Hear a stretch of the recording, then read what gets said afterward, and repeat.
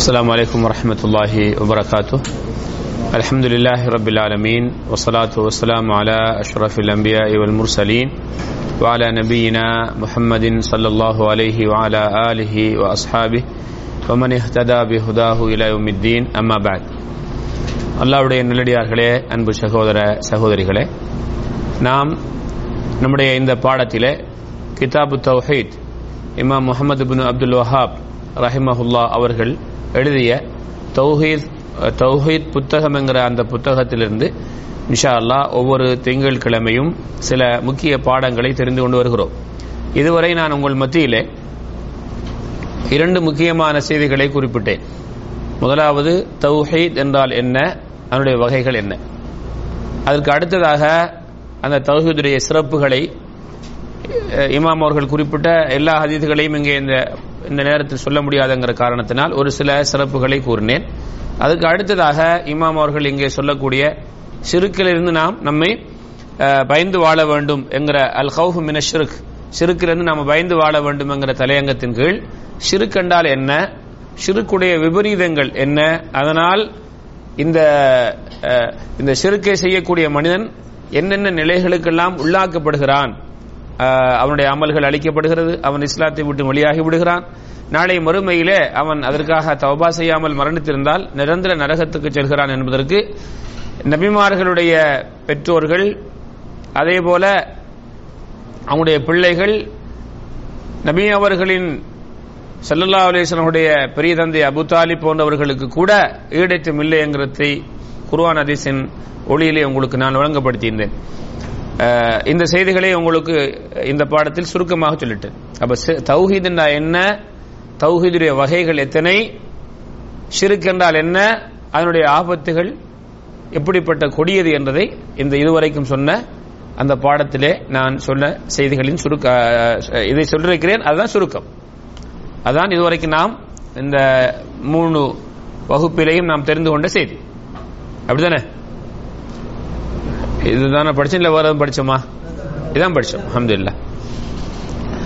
அதோட இந்த வகுப்பில் நான் இன்ஷா அல்லாஹ் புதிய தலையங்கத்துக்கு வரப்போகிறேன். சூரத்து தஹரீமுடைய அந்த சூறாவிலே அல்லாஹ் 4 பெண்களை உதாரணம் காட்டுகிறான். சூரத்து தஹரீமிலே அல்லாஹ் தஆலா 4 பெண்களை உதாரணம் காட்டுகிறான். 2 பெண்களை மூமின்களுக்கு, 2 பெண்களை மூமின்களுக்கு உதாரணம் காட்டுகிறான் அல்லாஹ் சுப்ஹானஹு வ தஆலா. அந்த 2 பெண்களும் யார்?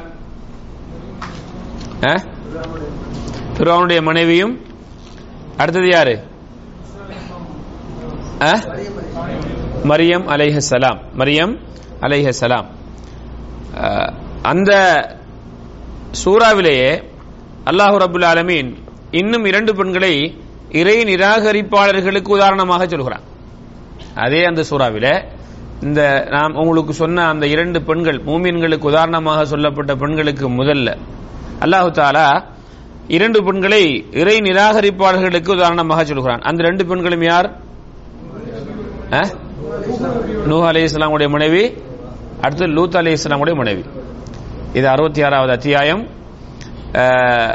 10வது ஆயத். மூமின்களுக்கு உதாரணமாக சொல்லப்பட்ட அந்த 2 பெண்கள் யாரு?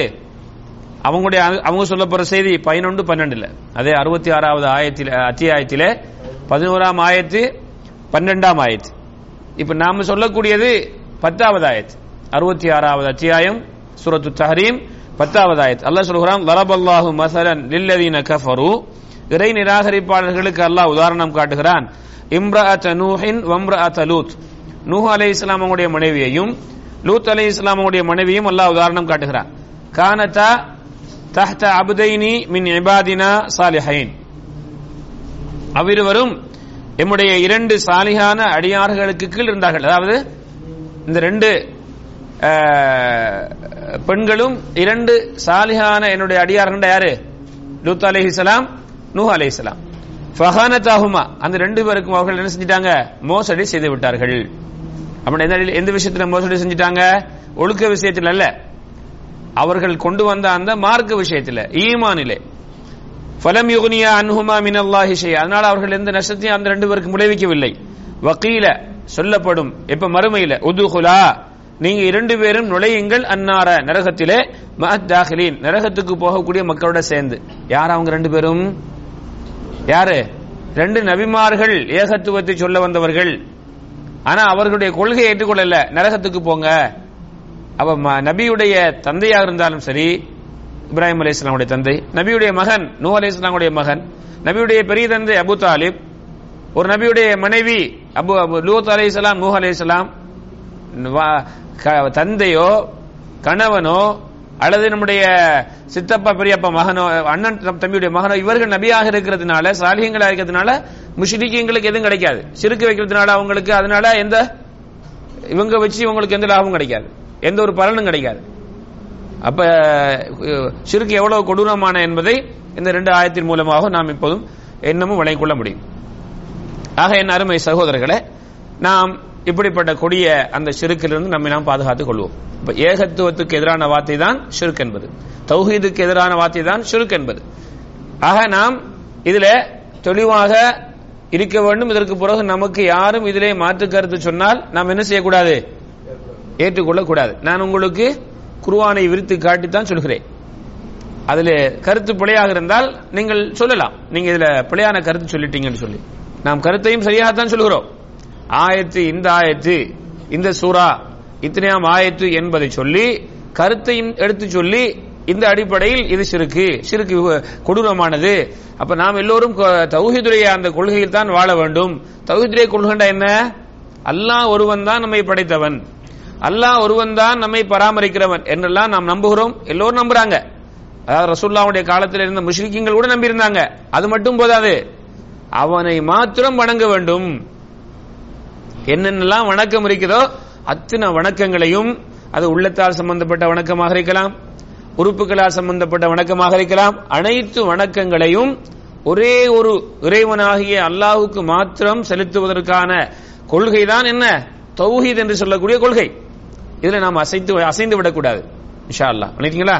இதுக்கு மாற்றமாக இந்த அல்லாஹுக்கு மாத்திரம் செய்ய வேண்டிய வணக்கங்களை, அது உள்ளம் சம்பந்தப்பட்ட வணக்கமாக இருந்தாலும் உறுப்புகள் சம்பந்தப்பட்ட வழக்கமாக இருந்தாலும் அல்லாஹ்வுடைய ஒரு அடியாருக்கு செலுத்தி விட்டால் அந்த அடியார் மலக்காகவும் இருக்கலாம், அல்லாஹ்வுடைய படைப்புகள், அல்லது ஒரு நபியாகவும் இருக்கலாம், அல்லது ஒரு வலியுல்லாவாகவும் இருக்கலாம், அல்லது வேறு படைப்பாகவும் இருக்கலாம். மனிதர்கள் அல்லாத கபரு போன்ற, மரம் போன்ற அல்லது மிருகம் போன்ற எந்த படைப்பாகவும் இருக்கலாம். அவைகளுக்கு அல்லாஹ்வுக்கு செலுத்த வேண்டிய ஏதாவது ஒரு வணக்கத்தை நாம் செலுத்திவிட்டால் நாம் இணை வைத்து விட்டோம். அப்ப ஷிர்க் என்ற நாம் சொன்ன அத்தனை எச்சரிக்கைக்குள்ள இவர் வந்து விடுவார். சரிதானே? இன்ஷா அல்லாஹ். இப்ப நம்ம அடுத்த பாடத்துக்கு போகலாமா? சரி. இமாம் அவர்கள் இதுக்கு அடுத்ததாக ஷிர்க்கிலிருந்து பயப்பட வேண்டும் அப்படிங்கிற தலையங்கத்துக்கு அடுத்த பாடமாக கொண்டு வரக்கூடிய பாடம் என்னன்னா, லா இலாஹா இல்லல்லாஹுவை சொல்லும்படி மக்களை நீங்கள் அழைக்க வேண்டும். லா இலாஹா இல்லல்லாஹுவை சொல்லும்படி மக்களை அழைக்க வேண்டும். அந்த பாடத்தின் கீழே சூரத்து யூசுஃபுடைய 108வது ஆயத்தை இங்கே அவர்கள் ஒரு முதல் செய்தியாக போட்டிருக்கிறாங்க. நம்ம இன்ஷா அல்லாஹ் சுருக்கமாக அதை பார்த்துவிட்டு நம்முடைய அடுத்த பாடமாக இருக்கக்கூடிய தாயத்து தகடு கட்டக்கூடிய பிரச்சனைகள் பற்றி இஸ்லாம் என்ன சொல்கிறது என்கிற பாடத்துக்குள் நுழைவோம். 108வது ஆயத்து சூரத்து யூசுப். அல்லாஹு தஆலா என்ன சொல்கிறான் நபி அவர்களை பார்த்து? குல், நபியை நீங்கள் சொல்லுங்கள், ஹாதிஹி சபீலி, இது என்னுடைய பாதை, அது இலல்லாஹி, அல்லாஹ்வின் பக்கம் நான் அழைக்கிறேன், அலா பஸீரத்தின், ஒரு தெளிவு மீது, அன வமனித்தபஅனி, நானும் என்னை பின்பற்றக்கூடியவர்களும் ஒரு தெளிவான ஒரு விஷயத்தின் மீது நாம் அல்லாஹ்வின் பக்கம் மக்களை அழைக்கிறோம், இதுதான் என்னுடைய பாதை என்று நபியை நீங்கள் மக்களுக்கு சொல்லுங்கள் என்று அல்லாஹ் ரப்பல் ஆலமீன் என்ன செய்கிறான்? சொல்லி காட்டுகிறான்.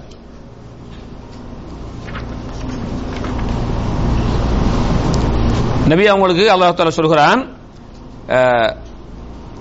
யாரை பார்த்து சொல்லுகிறான்? யாரை பார்த்து சொல்கிறான்? மக்களுக்கு இந்த செய்தியை சொல்லுங்க அப்படின்னு சொல்லலாம் அல்லாஹ் தஆலா. குல், நபியை சொல்லுங்க, ஹாதிஹி சபீலி அத்உ இலல்லாஹி அலா பஸீரத்தின் அன வமனித்தபஅனி.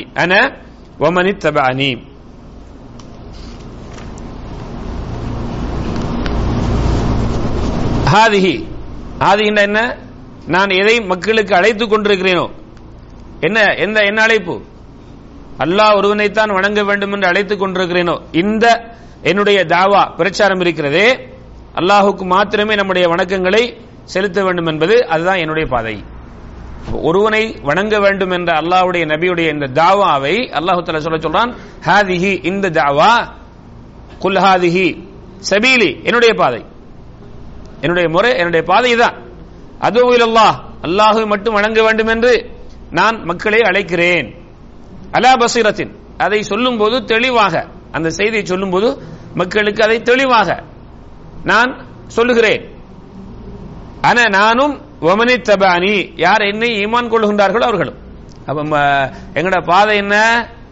மக்களை இந்த தாவா, ஒருவனை மாத்திரம் வணங்க வேண்டும் என்ற அந்த பாதையிலே அழைப்பதுதான் எங்களுடைய தாவா.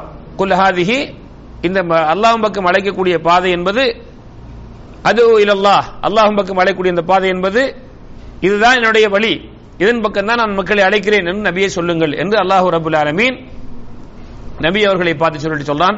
இது நான் மட்டுமல்ல, என்னுடைய பாதையும் இதுதான், என்னை பின்பற்றுகின்றார்களே, என்னை ஈமான் கொள்கின்றார்களே, அவர்களுடைய பாதையும் இதுதான். அப்ப நாங்க மக்களை வந்து அழைக்கும் போது முதல்ல எதை வைத்து அழைக்க வேண்டும்? இதைத்தான் அழைக்க வேண்டும். முதல்ல போய்கிட்டு என்ன செய்யறதில்லை, அவங்களுக்கு நாங்க முதல்ல போயிட்டு என்ன செய்யறதில்லை, வேறு செய்தியை சொல்வதில்லை. ஒரு சமூகத்திடத்திலே போகிறோம், அவங்கள்ட்ட வந்து இந்த அகீதா சம்பந்தப்பட்ட விஷயத்திலே பிரச்சனை இருக்கிறது, அவர்கள் மாற்று கொள்கையில் இருக்கிறார்கள். அங்க போய் நீங்க என்ன செய்யக்கூடாது? தொழுகையை பத்தி சொல்லக்கூடாது, நோம்பு பத்தி சொல்லக்கூடாது, ஜக்காத்தை பத்தி சொல்லக்கூடாது, வேற செய்தி சொல்லக்கூடாது. அவங்களுக்கு என்ன சொல்லணும்? இதை பத்தி தான் சொல்லணும். இதில் அவர்கள் பிழை உள்ளவர்களாக இருந்தால் அதை திருத்தாமல் நீங்க தொழுகையை பத்தி பேசி அவங்க தொழுகையாளி ஆகிட்டாங்க. அவங்க இந்த அகீதாவிலே, அதாவது கொள்கை விஷயத்திலே, அல்லாஹ்வுக்கு ஏகத்துவம் தௌஹீத் பண்ணக்கூடிய விஷயத்திலே குளறுபடியோடு இருக்கிறார்கள். என்ன குளறுபடி? கபரை வணங்குறது, அவுலியாட்ட போய் கேட்கிறது, அங்கே நேர்ச்சி செய்கிறது போன்ற சிறுக்கான காரியங்கள். இவர் தொழுவதிலே என்னல்ல ஒரு பிரயோஜனம் கிடையாது. ஏன் பிரயோஜனம் இல்ல? எந்த அடிப்படையில் சொல்றீங்க பிரயோஜனம் இல்லைன்னு சொல்லி? இணை வைத்தா என்ன? இணை வச்சுக்கிட்டு இதை செய்யறது தானே, இணையை வச்சுக்கிட்டு தொழுகிறது, நோன்பு பிடிக்கிறது, என்ன பிரச்சனை? ஏன் செய்யக்கூடாதுன்னு சொல்லுங்க? சிறுக்கான காரியம் செஞ்சுக்கிட்டு அது அதில் பக்கம் மிக்கட்டுமே, சரியோ பிள்ளையோ, நான் தொழுகிறேனே, நோன்பு பிடிக்கிறேனே, ஜக்காத்து கொடுக்கிறேனே, ஹஜ் செய்யறேனே, ஏன் பிரயோஜனம் கிடையாது? மாஷா அல்லாஹ், பிரயோஜனம் கிடையாது. என்ன அடிப்படையில் சொல்றீங்க?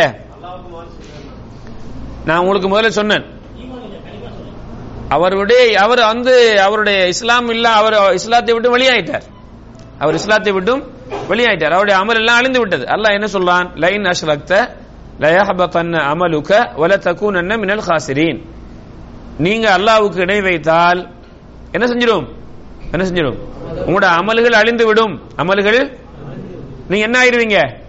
நஷ்டவாளிகளில் ஒருவராக ஆகி விடுவீர்கள். இல்லையா? இதுல நீங்க எழுதி வச்சிருந்தா சொல்லிருப்பீங்க. எழுதி வச்சிருக்கீங்களா? நோட்ல எழுதிக்கீங்களா? நீங்க எல்லாரும் நோட் கொண்டு வந்துருக்கீங்களா?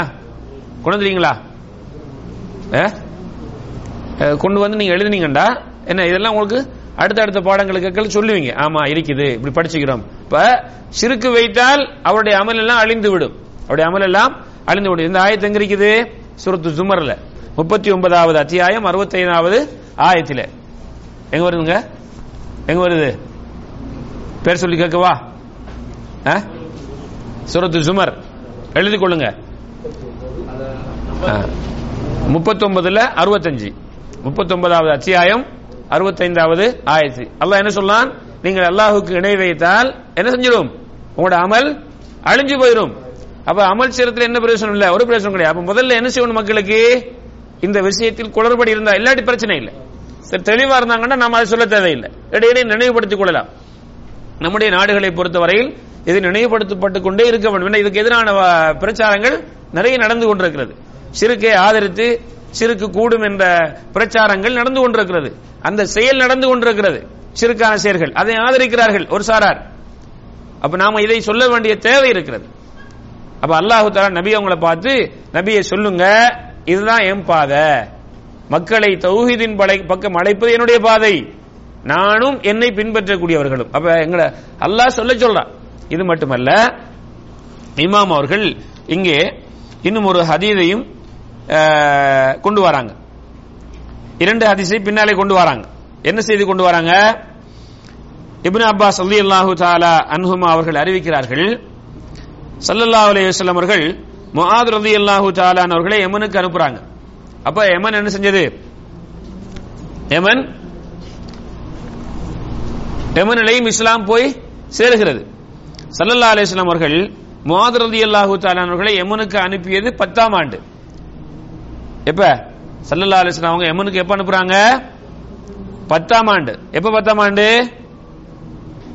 ரசூலுல்லாஹ்வுடைய ஹஜ் நடக்கல. இன்னும் ரசூலுல்லாஹ் ஹஜ் 11ல செய்றாங்க, ஹிஜ்ரி 11ல, 10ல அனுப்புறாங்க. அப்ப அவங்க சொல்லி அனுப்பும்போது இந்த செய்தியை சொல்லி அனுப்புறாங்க. என்ன செய்தியை சொல்லி அனுப்புறாங்க? முஆதே, அப்ப இஸ்லாமிய அந்த சாம்ராஜ்யம் அப்படி பெருத்துக் கொண்டே போகிறது. அப்ப அங்கே ரசூலுல்லாஹ்வுடைய ஒரு பிரதிநிதியாக முஆத் ரலியல்லாஹு தஆலா அவர்களை அனுப்புறாங்க. இஸ்லாமிய சட்டதிட்டங்களை அமுல்படுத்துவதற்கு நீங்க தான் எங்களுடைய பிரதிநிதி அப்படின்னு அனுப்புறாங்க. அனுப்பக்கல சில அறிவுரைகளை சொல்லி அனுப்பினார்கள். என்ன அறிவுரை? நீங்க வேதம் கொடுக்கப்பட்ட ஒரு இடத்துக்கு போறீங்க. அப்ப அங்க கிறிஸ்தவர்கள் இருக்கிறாங்க யமன்ல. அவர்களை நீங்கள் முதலாவதாக ஷஹாதத்து அல்லா இலாஹ இல்லல்லாஹ், அல்லாஹுவை தவிர வேறு இறைவன் இல்லை என்ற செய்தியை மொழியும்படி அவர்களை நீங்கள் அழையுங்கள். முதல்ல அவர்களுக்கு நீங்கள் சொல்லக்கூடிய தாவத் என்னவாக இருக்க வேண்டும்? செய்தி என்னவாக இருக்க வேண்டும்? லா இலாஹ இல்லல்லாஹ் என்று சொல்லுங்க. இன்னும் ஒரு ரிவாயத்திலே வருகிறது, இலா அன் யுவஹிதுல்லாஹ், அல்லாஹுவை ஒருவன் என்று சொல்லும் வரை. அப்ப தௌஹீத், அப்ப அல்லாஹ் ஒருவன் தான் எங்களுடைய இறைவன் என்று சொல்லும் அளவுக்கு அவர்களை நீங்கள் அழையுங்கள், தாவா கொடுங்க. குல் ஹாதிஹி சபீலி அதுஉ இலல்லாஹ் அப்படி என்று ரசூலுல்லாஹி ஸல்லல்லாஹு அலைஹி வஸல்லம் தன்னுடைய பிரதிநிதியை இன்னும் ஒரு நாட்டுக்கு அனுப்பும் போது இப்படித்தான் நீங்கள் முதலில் அவர்களுடன் நடக்க வேண்டும் என்ற ஒரு செய்தியை சொல்லி அனுப்புறாங்க. அதுக்கு பிறகு சொல்லாங்க, இதை அவர்கள் ஏற்றுக்கொண்டால், இதை அவங்க ஏத்துக்கிட்டாங்கன்னா அப்ப சொல்லுங்க, அல்லாஹ் அவர்களுக்கு என்ன செய்திருக்கிறான்? ஒவ்வொரு நாளும் ஒவ்வொரு இரவும் பகலும் 5 தொழுகைகளை கடமையாக்கி இருக்கிறான் என்று சொல்லுங்கள். அதை ஏற்றுக்கொண்டால் அவர்களுக்கு சொல்லுங்கள், அவர்களுடைய பணக்காரர்களிடத்திலிருந்து சதகாவை ஜகாத்தை அறவிட்டு அவருடைய ஏழைகளுக்கு கொடுக்க வேண்டும் என்று சொல்லுங்கள், கொடுக்க சொல்லுங்கள். அதையும் அவர்கள் உங்களுக்கு ஏற்றுக்கொண்டால் நீங்கள் அவர்களுடைய அந்த ஜகாத்தை எடுக்கும் போது அவர்களுடைய சிறப்பு மிக்க அந்த பணத்தை நீங்கள் எடுக்கக்கூடாது. உதாரணத்திற்கு ஒரு ஒட்டக பொறுப்புதாரி, ஒட்டகம் வைத்திருக்கக்கூடியவர்களுக்கு அவருடைய அந்த முதலாளி இடத்துல போறீங்க, போய் அவர்கிட்ட சொல்லுங்க, உங்களோட இந்த ஒட்டகத்துல 3 ஒட்டகம் நீங்கள் ஜக்காத்து கொடுக்கணும். ஏன்னா 3 ஒட்டகம் உங்க ஜக்காத்து கொடுக்க வேண்டி இருக்கிறது. உதாரணத்திற்கு ஒவ்வொரு அந்த 3 ஒட்டகமும் 2 வயசு உள்ள ஒட்டகங்கள். இப்ப 2 வயதுள்ள ஒட்டகங்கள் ஒரு 20 இருக்கலாம்.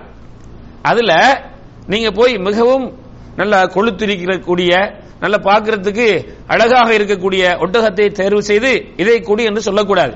அந்த 2 வயதில் உள்ள மற்ற ஒட்டகத்தை எடுக்கலாம். நீங்க கேட்ட அவர் கொடுத்தன்னு ஆக வேண்டும்.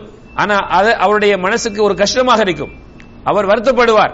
அப்படி அவருக்கு நீங்கள் அநியாயம் செய்யக்கூடாது. என்ன சொன்னாங்க?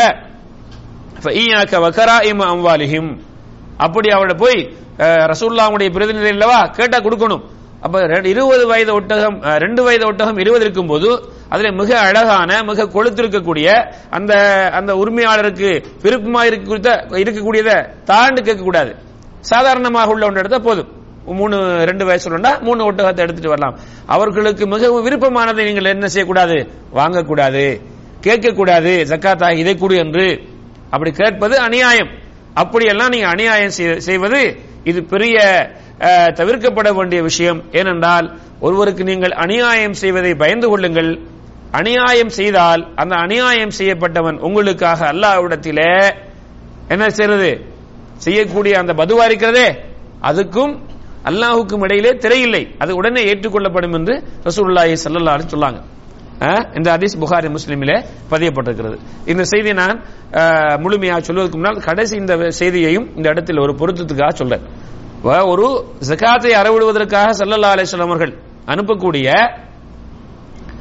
பொறுப்புதாரிடத்திலே ஸல்லல்லாஹு அலைஹி வஸல்லம் நீங்கள் அந்த மக்களுடன் இப்படி எல்லாம் நடந்து கொள்ள வேண்டும் என்று அறிவுரைகளை சொல்லும் போது கடைசியாக சொன்ன அறிவுரை என்ன?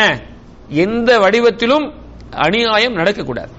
எந்த வடிவத்தில் நடக்கூடாது. ஜக்காத்தை அறவிடக்கூடிய வடிவத்தில் கூட அநியாயம் செய்தால், அநியாயம் செய்யப்பட்டவனின் அந்த பதுவா இருக்கிறதே, அவன் உனக்கு எதிராக ஒரு பிரார்த்தனை செய்வானே, அதை பயந்துக்க. அந்த பிரார்த்தனையை அல்லாஹ் உடனே ஏற்றுக்கொள்வான். அதுக்கு ஒரு பிரதிபலிப்பை நீ கண்டே ஆகுவாய். அவன் அந்த பிரார்த்தனைக்கும் அல்லாஹ்வுக்கும் இடையில் திரையிலேன்னா என்ன அர்த்தம்? என்ன அர்த்தம்? ஏற்றுக்கொள்ளப்படும். இன்னும் வர சில ரிவாயத்துகளில் வருகிறது, அல்லாஹ் சொன்னதாக நபி ஸல்லல்லாஹு அலைஹி வஸல்லம் சொன்னாங்க, உன்னுடைய பிரார்த்தனையை இப்ப இல்லாவிட்டாலும் இன்னும் சில காலம் கழித்தாவது அமல்படுத்துவேன், ஏற்றுக்கொள்வேன். உன்னுடைய அந்த பிரார்த்தனை ஏற்றுக்கொள்ளப்படும். எந்த அளவுக்கு என்றால், பாதிக்கப்பட்டவன் யாருக்கு நீ அநியாயம் செய்தாயோ அவன் ஃபாஜிராக, அவன் ஒரு பாவியாக இருந்தாலும் சரி, அவனுடைய பதுவா ஏற்றுக்கொள்ளப்படும். அப்படின்னா சும்மா அநியாயமாக ஒரு மனிதனுக்கு நாம செய்யக்கூடிய அநியாயங்கள் இருக்கிறதே, எனக்கு சக்தி இருக்கிறது, நான் ஒரு பணம் படைத்தவன், நான் ஆதிக்கத்தில் இருக்கிறேன், நான் அரசியல் இருக்கிறேன், அதனால எது செய்தாலும் யாரும் கேட்பதற்கு இல்லை என்று சொல்லுகின்றாயே, எங்கு தண்டிக்கப்படாட்டியும், யாரு இங்குள்ளவர்களை நீ ஒன்றும் செய்யாவிட்டாலும் அவன் உன்னை என்ன செய்வான்? அவன் சோதிப்பான். அரசன் அன்று கொள்ளுவான், தெய்வம் நின்று கொள்ளும் என்று சொல்வதை போல, இன்று இல்லாவிட்டால் நாளை நீ அதற்குரிய பிரதிபலிப்பை, அதற்குரிய விலையை கொடுத்துதான் ஆக வேண்டும். ஆகவே நாம் யாருக்கும் அநியாயம் செய்யக்கூடாது. மனிதர்களுக்கும் செய்யக்கூடாது, மிருகங்களுக்கும் செய்யக்கூடாது. மனிதன் என்றால் யார்? மனைவி உட்பட, பிள்ளைகள் உட்பட, தன்னுடைய வேலையாட்கள் உட்பட, தன்னுடைய பிரஜைகள் உட்பட, யாராக இருந்தாலும் சரி, யாருக்கும் அநியாயம் செய்யக்கூடாது. அநியாயத்துக்கு முடிவு என்ன? அநியாயம் தான். ஒரு கவிஞர் சொல்லுகிறார், நாமத் ஐனாக வல் மதுலூமு முன்தபிஹுன் லா தظلمن اذا كنت مقتدرا فان الظلم اخره ياتيك بالندم نامت عيناك والمظلوم منتبه وعين الله لم تنم. என்ன சொல்கிறார்? உனக்கு அநியாயம் செய்வதற்கு சக்தி இருந்தால் அநியாயம் செய்யாதே, அநியாயத்தின் முடிவு கவலைதான், கவலையில் தான் கொண்டு முடிக்கும். நீ அநியாயம் செய்துவிட்டு தூங்கி விடுவாய், ஏனென்றால் நீ அல்ல அநியாயம் செய்யப்பட்டவன். அநியாயம் செய்யப்பட்டவனின் கண் தூங்காது, அவன் விழித்துக் கொண்டிருப்பான், உனக்கு எதிராக அல்லாஹ்விடத்திலே பதுவா செய்வான். நீ செய்த அநியாயத்தினால் அவனுடைய உள்ளம் என்ன செய்யும்? வேதனைப்பட்டுக் கொண்டிருக்கும். அவ்வளவு சீக்கிரத்தில் தூங்கிவிட மாட்டான். அல்லாஹ்வுடைய கண் இருக்கிறதே, அது தூங்காது. அப்படின்னு என்ன அர்த்தம்? அதுக்கு அவன் ஒரு நாள் விடை தந்தே நீ தீருவான். ஆகவே என்ன செய்யக்கூடாது? அநியாயத்தை யாரும் செய்யக்கூடாது. இப்ப நம்முடைய செய்திக்கு வருவோம். நாம் என்ன பேச வந்தோம்? முதல்ல ஒரு சமூகத்துக்கு சொல்ல வேண்டிய செய்தி என்ன? தௌஹீத், ஏகத்துவத்தை பற்றி, அல்லாஹ் மட்டும் வணங்க வேண்டும் என்கிற செய்தி சொல்லணும். இதை நபிமார்கள் சொன்னாங்க, ரசூலுல்லாஹ் அவங்க ஆரம்பிச்சாங்க, முந்தைய நபிமார்கள் சொன்னாங்க என்பதை செய்தி சொன்னோம். இந்த பாடத்தில் இமாம் அவர்கள் என்ன சொன்னாங்க? யமனுக்கு அனுப்பிய ரசூலுல்லாஹ் அனுப்பிய பிரதிநிதிக்கு முதல் சொன்ன வசியத்தும் என்ன? முதல்ல அவர்களுக்கு நீங்க போய் சொல்லணும் எதை? ஏகத்துவத்தை. அதை ஏத்துக்கிட்டா தான் தொழுகை சொல்லணும். அதை ஏத்துக்காம அவங்ககிட்ட போய் தொழுகை சொல்லி என்ன பிரயோசனம்? பண்ணிட்டீங்களா? இப்ப நாங்க என்ன செய்யறோம்? ஊர்ல தொழுகையை பத்தி மக்களுக்காக அழைப்பு கொடுக்கிறோம். நல்ல செய்தி, நம்ம பிரச்சனை இல்லை, நான் சொல்லணும். தொழுகை ஒரு பாரிய முக்கியமான கடமை, இஸ்லாமிய தூண். ஆனா அந்த பள்ளி வாசல்ல, அந்த சமூகத்தில், அந்த மஹல்லாவுல என்ன நடக்குது? ஷிர்க் நடக்குது. சில நேரம் எந்த பள்ளியில் போய் தொழுகையை நாம் பேசிக் கொண்டிருக்கிறோமோ, தொழுகையோடிக்காக மக்களை அழைக்கிறோமோ, அந்த பள்ளி வாசலிலே ஷிர்க் நடந்து கொண்டிருக்கிறது. அந்த பள்ளி வாசலில் தொழக்கூடிய மக்கள் ஷிர்க்கை செய்து கொண்டிருக்கிறார்கள். அங்கு போய் தொழுகையை பேசி என்ன பிரயோசனம்? அங்கு போய் தொழுகையை பேசி அவங்க தொழுகையாளியாக இங்க ஆக்கிறீங்கன்னா அவங்க ஷிர்க்கோட தொழுது என்ன பிரயோசனம்? முதல்ல என்ன சொல்லணும்? அந்த மக்கள்கிட்ட போய் நம்ம செய்யறது ஷிர்க்னு சொல்லணும். இந்த காரியம் இங்கே நீங்க இந்த அவுலியாவை வச்சு வணங்கிட்டு இருக்கீங்க இல்லவா, சொல்லக்கூடிய வீதம், சொல்லக்கூடிய அந்த முறைகள், அதில் என்ன செய்யலாம்? நீங்க ஒரு நல்லிணத்தை நீங்கள் பயன்படுத்தலாம். ஆனால் அதை மக்களுக்கு விளங்கப்படுத்த வேண்டும். இந்த பள்ளி வாசல்ல இருக்கக்கூடிய இந்த தர்கா இருக்கிறதே, இந்த கபர் இருக்கிறதே, இவர் இந்த அவுலியா இருக்கிறாரே, இவரை நாம் என்ன செய்யக்கூடாது? போய் அழைக்க கூடாது, இவரிடத்தில் துவா கேட்க கூடாது, இந்த கபருக்கு நாம நேற்று செய்யக்கூடாது, மெழுகுபத்தி எண்ணெய் போடக்கூடாது, எண்ணெய் ஊற்றக்கூடாது, இங்கே உண்டியல் போடக்கூடாது, இங்கே புடவை போத்தக்கூடாது, இது சொல்லணும். அதை சொல்லாம அது அப்படியே நடந்து கொண்டிருக்கிறது. அங்கு போய் தொழுகை பத்தி பேசினால் என்ன பிரயோஜனம்? அங்க அமலுடைய சிறப்பை பத்தி பேசினா என்ன பிரயோஜனம்? பிரயோஜனம் இருக்குதா? ஒரு பிரயோஜனம் கிடையாது. இது கவனமா இருக்க நம்ம நாடுகள் நடந்து கொண்டு இருக்கிறது. நம்ம நாடுகள்ல அதை பத்தி பேசல. பேசுனா என்ன தெரியுமா? பேசுனா என்ன பிரச்சனை வரும். பிரச்சனைக்கு நாம தலையை ஓட்டிக் கொள்ளக்கூடாது. அன்புள்ளவர்களே, சொல்ல வேண்டிய இடத்தில் சொல்ல வேண்டிய செய்திகளை சொல்லி பிரச்சனை வரும் என்று சொல்வது அதுதான் என்ன தாவத்து ரசூல். ரசூல்மார்களுடைய தாவா அதுதான். நம்ம பிரச்சனையை வளர்க்கக்கூடாது. பிரச்சனையை வந்தால் பிரச்சனையை உருவாக்குவதற்காக தாவா செய்யக்கூடாது. எதை சொல்ல வேண்டுமோ அதிலும் குறிப்பாக அந்த ஷிர்க், மற்ற விஷயங்களை கூட கொஞ்சம் முன்ன பின்ன சொல்லலாம், மற்ற பாவங்களை கூட கொஞ்சம் முன்ன பின்ன சொல்லலாம். இந்த ஷிர்க் போன்ற விஷயங்கள் நடக்கும் போது அதை சொன்னா மக்கள் நம்ம இடத்தில் பிரச்சனைக்கு வருவாங்கன்னு நாம சொல்லாம இருந்தோம்னா நாம தாவாவை சரியாக விளங்கவில்லை, தாவாவை நாம் செய்யவில்லை என்பதான் அர்த்தம். ரசூலுல்லாஹி ஸல்லல்லாஹு அலைஹி வஸல்லம் அவர்கள் இந்த ஷிர்க் சம்பந்தப்பட்ட விஷயத்தை சொல்லாமல் மட்டும் இருந்திருந்தால் அந்த மக்கள் ரசூலுல்லாஹி ஸல்லல்லாஹு அலைஹி வஸல்லம் ஒண்ணும் செஞ்சுக்க மாட்டாங்க. ரசூலுல்லாஹ் அவங்களுக்கு வந்த எதிர்ப்புகள் இருக்குது. ரசூலுல்லாஹ் அவங்களை அந்த மக்கள் என்ன செஞ்சாங்க? கொலை செய்ய போனாங்க. ரசூலுல்லாஹ் அவங்களுடைய பெயர்ல இழுக்கு ஏற்பட வேண்டும் என்று அவர்கள் மீது அவதூறு சொன்னார்கள். அவர்களை பைத்தியம், சூனியக்காரர் என்றெல்லாம் சொன்னார்கள். ஏன் சொன்னாங்க? எப்ப சொன்னாங்க? ரசூலுல்லாஹி ஸல்லல்லாஹு அலைஹி வஸல்லம் அல்லாஹ் ஒருவன் தான், அவனை மட்டும்தான் வணங்கணும், நீங்கள் இப்போது இந்த காபத்துல்லாஹுவை வளைத்து சுத்தி வைத்திருக்கக்கூடிய அந்த விக்கிரகங்களை எல்லாம் வணங்கக்கூடாது என்று சொன்ன போதுதானே அந்த பேர் சொன்னாங்க, சுட்டப்பட்டாங்க. அப்பதானே அடிக்க வந்தாங்க, அப்பதானே கொல்ல வந்தாங்க, அப்பதானே ரசூலுல்லாஹ் அவங்களை இந்த ஊரை விட்டு விரட்டுறதுக்கு முயற்சி எடுத்தாங்க. அதனால தான் அல்லாஹ் தஆலா அவர்களை இங்க ஊர்ல இருந்து போக சொன்னான், மதீனாவுக்கு போக சொன்னான், ஹிஜ்ரத். அப்படியே இல்லையா? அப்ப ரசூலுல்லாஹ் அவங்களே செய்யாம இருந்திருக்கலாமே. அப்ப இதை விடக்கூடாது, இதை சொல்லித்தான் ஆகணும். சொல்லக்கூடிய முறைகளில் வேணும்டா என்ன, சில பேசக்கூடிய விஷயங்களை நாங்க முன்ன பின்ன செய்யலாமே தவிர அதை சொல்ல வேண்டும். இதுதான் ஒரு இடத்திலே குறிப்பாக ஷிர்க் நடந்தால் இதை முதலாவதாக சொல்ல வேண்டும். இதுதான் குல் ஹாதிஹி சபீலி, இதுதான் என் பாதை. அப்படித்தான் ரசூலுல்லாஹ் ஸல்லல்லாஹு அலைஹி வஸல்லம் தன்னுடைய பிரச்சாரத்தை ஆரம்பித்தாங்க. தன்னுடைய பிரதிநிதிகளுக்கும் தன்னுடைய தோழர்களுக்கும் இந்த தாவாவை மேற்கொள்ள பணிந்தான், மேற்கொள்ளுங்கள் என்றுதான் சொன்னாங்க. விளையாட்டீங்களா? அப்ப இதுல நீங்க தொழுகைக்கு அழைங்க, ஜகாத்துக்கு கொடுங்க என்றெல்லாம் சொல்லக்கூடிய விஷயத்துல ரசூலுல்லாஹ் முதல் சொன்னது எது? முதல் சொன்னது என்னது? சொல்லுங்க. நாங்க ஏகத்துவம், தௌஹீத். அதுக்கு பிறகு ஒரு செய்தியை இமாம் அவங்க கொண்டு வராங்க. என்ன கைபர் போர்க்களத்திலே ஸல்லல்லாஹு அலைஹி வஸல்லம் சொன்னாங்க, நாளைக்கு நான் என்ன செய்வேன், இந்த போர்க்கொடியை, அதாவது போர்க்கொடியை ஏந்தி செல்லக்கூடிய தளபதியாக ஒருவருக்கு நான் கொடுக்க இருக்கிறேன், தளபதிக்கு நான் கொடுக்க இருக்கிறேன். அவர் எப்படிப்பட்ட மனிதர் என்றால் அவர் அல்லாஹ்வை நேசிக்கிறார், அல்லாஹ் அவரை நேசிக்கிறார். நல்ல ஒரு பதவி. நாளைக்கு இந்த கொடி முஸ்லீம்களுடைய தரப்பில் ஏந்தி செல்லக்கூடிய கொடியை முஸ்லீம்கள் நாங்க இந்த தரப்பில் இருக்கிறோம், நாங்கள் இன்னும் தோற்கடிக்கப்படவில்லை, நாங்க எங்களுடைய படை முன்னேறி செல்கின்றது என்பதை காட்டுவதற்காக அந்த காலத்தில் என்ன செய்வாங்க, தளபதியை நியமித்து அவர் அந்த கொடியை ஏந்தி கொண்டு செல்வார். எதிரிகள் அவரை வீழ்த்து தான் பார்ப்பாங்க. அதை கொடி வீழ்ந்து இன்னொருவர் தூக்க இல்லை என்றால் அந்த மக்கள் வீழ்ச்சி அடைந்து விட்டார்கள் என்பது அர்த்தம். அப்படிப்பட்ட ஒரு கொடியை நான் கொடுக்க இருக்கிறேன் ஒரு மனிதருக்கு நாளைக்கு. அந்த மனிதர் யார்? ஒரு சிறந்த மனிதர். எப்படிப்பட்ட சிறந்த மனிதர்? யுஹிப்புல்லாஹ வ ரசூலஹு, அல்லாஹ்வையும் அல்லாஹ்வுடைய தூதரையும் அவர் நேசிக்கிறார். யுஹிப்புல்லாஹு வ ரசூலுஹு, அல்லாஹ்வும் அல்லாஹ்வுடைய தூதரும் அவரை நேசிக்கிறாங்க. அப்ப ஒரு ஒரு ஒரு சிறப்புமிக்க மனிதர் இல்லவா? அல்லாஹ் அவருடைய கையில் தான் இந்த கைபர் யுத்தத்தில் வெற்றியை கொடுப்பான். அப்ப எல்லா மக்களும் எப்படி ஆசையில் தூங்குகின்றார்கள் தெரியுமா? எப்படி ஆசையில் தூங்குறாங்க? நானாக இருக்கக்கூடாதா அந்த மனுஷன், எது இப்படியான சிறப்புக்குரியவராக நான் இருக்கக்கூடாதா? அதை ரசூலுல்லாஹி ஸல்லல்லாஹு அலைஹி வஸல்லம் அந்த கொடியை என் கையில் தந்துவிடக் கூடாதா? நான் சிறப்பு மிக்க மனிதராக ஆகிவிட்டேன். நான் புகழுக்காக அல்ல, அந்த புகழை பெறுவதற்கு அல்ல, அதாவது நான் கொடியை பூச்சி பிடிச்சிட்டு போய் தலைவர் என்று மக்களுக்கு காட்டுறதுக்கு இல்ல. அல்லாஹ் விரும்புகிறானே, நாம அல்லாஹ் விரும்புறோம், அல்லாஹ் நம்மளை விரும்புறான்டா, நாம ரசூலுல்லாஹ் விரும்புறோம், அவங்க எங்களை விரும்புறாங்கடா.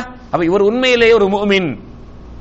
ரசூலுல்லாஹி ஸல்லல்லாஹு அலைஹி வஸல்லம் மக்கள் எல்லாம் காலையில எழுந்து வந்து நிக்கிறாங்க. ரசூலுல்லாஹ் என்ன கூப்பிடுவாங்க, ரசூலுல்லாஹ் என்ன கூப்பிடுவாங்க, நிக்கிறாங்க வந்து. அப்படிதானே? ஒரு நல்ல ஒரு பேர் அல்லவா, நல்ல ஒரு சிறப்பு அல்லவா? ரசூலுல்லாஹி ஸல்லல்லாஹு அலைஹி வஸல்லம் சொன்னாங்க, ஐன அலி இப்னு அபி தாலிப், அலி ரலியல்லாஹு எங்கன்னு கேட்டாங்க. அப்ப மக்கள் நினைச்சுட்டாங்க அது நம்ம இல்ல, அவங்க தான். அவங்க சொன்னாங்க, யார் சொல்லலாம், அவங்க ரெண்டு கண்ணிலையும் வருத்தம், ரெண்டு கண்ணும் சுகம் இல்லாம இருக்கிறாங்க. உண்மையில சுகம் இல்லாம தான் இருந்தாங்க.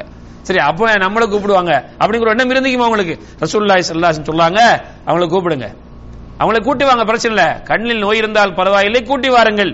கூட்டி வரப்பட்டது. ஸல்லல்லாஹு அலைஹி வஸல்லம் அவர்கள் தன்னுடைய உமிழ்நீரை அவங்களுடைய கண்ணில் வைத்தார்கள். அல்லாஹ்விடத்தில் துஆ செஞ்சாங்க. எந்த ஒரு நோயும் இல்லாத ஒருவரை போன்று அவங்க குணமடைந்து விட்டார்கள். பிறகு குடியை கொடுக்கறாங்க. பிறகு சொன்னாங்க, அந்த எதிரிகளின் அந்த முற்றத்துக்கு செல்லுங்கள், அவர்களை இஸ்லாத்தின் பக்கம் அழையுங்கள், அவர்களுக்கு சொல்லுங்கள், அவர்களுக்கு அல்லாஹ்வுக்கு செலுத்தக்கூடிய கட்டாயமான கடமை என்ன என்று நீங்கள் அவர்களுக்கு அறிவிங்கள். என்னது? அல்லாஹ் ஒருவனை வணங்க வேண்டும். அல்லாஹ்வுக்கு ஒரு அடியான் செய்ய வேண்டிய கடமை என்ன? கடமை என்ன? முதல் கடமை என்ன? அல்லாஹ் மட்டும் வணங்கணும். முஆத் ரலியல்லாஹு தஆலா அவங்க ரசூலுல்லாஹ் உங்களுக்கு பின்னால் இருந்தபோது கேட்டாங்க இல்லையா, முஆதே அல்லாஹ்வுக்கு அடியான் செய்ய வேண்டிய கடமை என்னன்னு கேட்டாங்களா இல்லையா? அதுக்கு என்ன சொன்னாங்க ரசூலுல்லாஹி ஸல்லல்லாஹு அலைஹி வஸல்லம்? அல்லாஹ் ஒருவனை மட்டும் வணங்கணும்னு சொன்னாங்க. அவனுக்கு யாரையும் எதையும் இணை வைக்க கூடாதுன்னு சொன்னாங்க இல்லையா? அதை போய் சொல்லுங்க அப்படிங்கிறாங்க.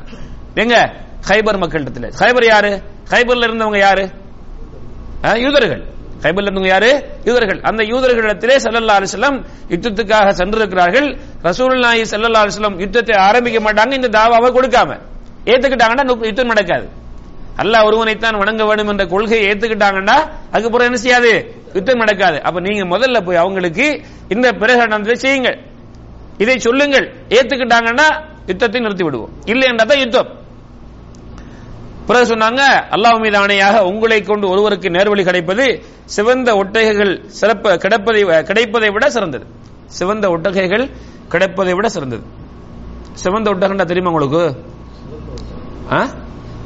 அது ரொம்ப அரிதான ஒட்டகங்கள், கிடைக்கிறது குறைய, ரொம்ப விலை. அதுக்கு 5 மில்லியனையும் தாண்டி செல்கிறது அதனுடைய விலை. 5 மில்லியன் ரியால், ரூபாய் இல்ல, அவ்வளவு பெருமதியானது. இப்பய காலத்தில் அந்த ஒரு செவந்த ஒட்டகையின் விலை எவ்வளவு? 5 மில்லியன் ரியால் சவுதி. அப்ப நம்ம நாட்டுடைய அந்த ருபீஸ்க்கு நீங்க அடிச்சு போட்டு பாருங்க. இவைகள் ஒரு ஒட்டகை அல்ல, பல சிவந்த ஒட்டகைகள் கிடைப்பது விட சிறந்தது என்ன? உங்களை கொண்டு ஒரு மனிதருக்கு நேர்வழி கிடைப்பது. அப்ப அவங்களை நீங்க தௌஹீதின் பக்கம் அழையுங்க. அவங்க ஷிர்க்ல இருந்துகிட்டு இருக்கிறாங்க, குஃப்ர்ல இருந்துகிட்டு இருக்கிறாங்க, அவங்கள அல்லாஹ் ஒருவனை மட்டும் வணங்க வேண்டும் என்று அழையுங்கள். இதுதான் நீங்க முதல்ல போய் செய்யணும். அது இல்லாவிட்டால் தான், அவர்கள் மறுத்தால் தான் அதுக்கு அடுத்ததாக என்ன செய்யணும்? போர் ஆரம்பிக்கப்பட வேண்டும். இதுல இருந்து நமக்கு கிடைக்கிற செய்தி என்ன? முதலில் இந்த இந்த இந்த கொள்கைக்கு மாற்றமான கொள்கை மக்களிடத்தில் போய் நாம செய்யக்கூடிய பிரச்சாரம் எதுவாக இருக்க வேண்டும்? தௌஹீதின் பக்கம் மக்களை அழைக்கக்கூடிய பிரச்சாரமாக இருக்க வேண்டும். பண்ணிட்டீங்களா? இந்த 2 அதிசயம் இமாம் அவர்கள் இங்கே கொண்டு வந்திருக்கிறார்கள். அப்ப நாங்க தெளிவாகி விட்டோம், தௌஹீத் ஒரு முக்கியமான ஒரு விளங்க வேண்டிய விஷயம் ஒரு முஸ்லிம் இடத்திலே. அதுதான் முதலில் அழைக்கப்பட வேண்டும். அதற்கு நாம கிளியர் ஆகிட்டு விட்டோம் என்று சொன்னால் இவர்தான் ஒரு உண்மையான முஸ்லிம். இந்த செய்திகளுக்கு பிறகு இமாம் அவர்கள் அடுத்ததாக கொண்டு வரக்கூடிய விஷயம் என்னன்னு சொன்னா, என்ன பாடம் என்றா, இது 7வது பாடம் உங்களுடைய தௌஹீத் புத்தகத்திலே 7வது பாடம். மினஷ்ஷிர்கி லப்சுல் ஹல்கதி வல் கைதி ஹலகதி வல் கைதி வனஹ்விஹிமா லிரஃபில் பலாஇ அவு தஃப்இஹி.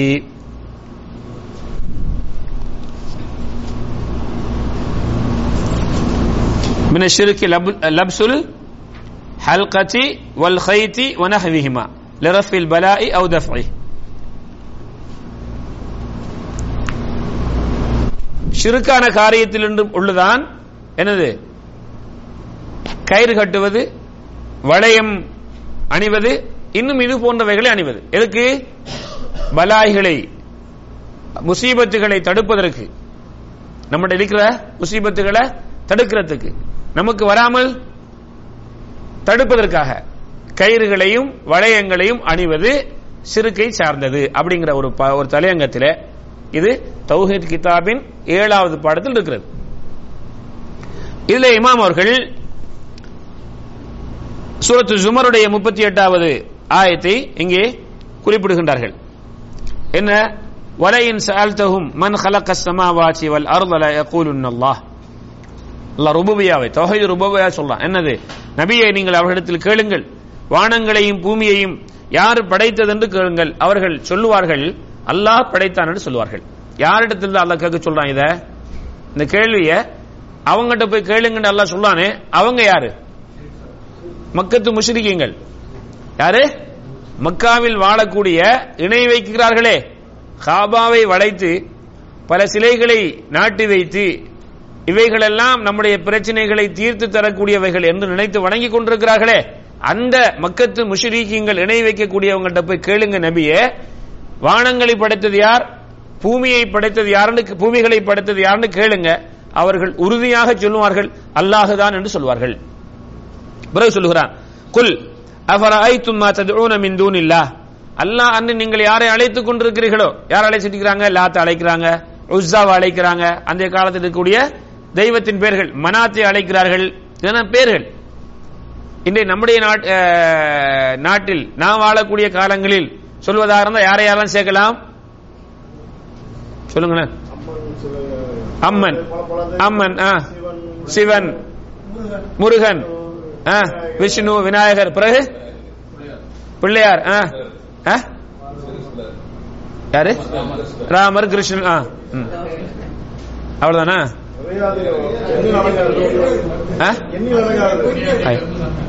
வேற ஒண்ணும் இல்லையா?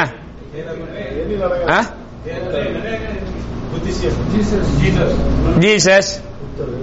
நீங்க வந்து இந்த முஹிதீன் ஆண்டவர் அவன் சொல்லலையே, அதை சொல்லலையே நீங்க. நான் அதை கேட்கல உங்கள்ட்ட, நீங்க சொன்ன பேர்களுக்கு இதைத்தான் நான் உங்கள்ட்ட கேட்டது. இதை அழைக்கிறாங்களே, இப்ப நீங்க என்ன நினைக்கிறீங்கன்னா, இப்ப அப்படி அதை அழைச்சதான் சிறுக்கோ? எது ராமர் அழைச்சா, கிருஷ்ணன் அழைச்சா, இதான் சிறுக்கு அப்படிதான் நீங்க பேசிக்கிட்டீங்க. அதுவும் சிறுக்குத்தான்.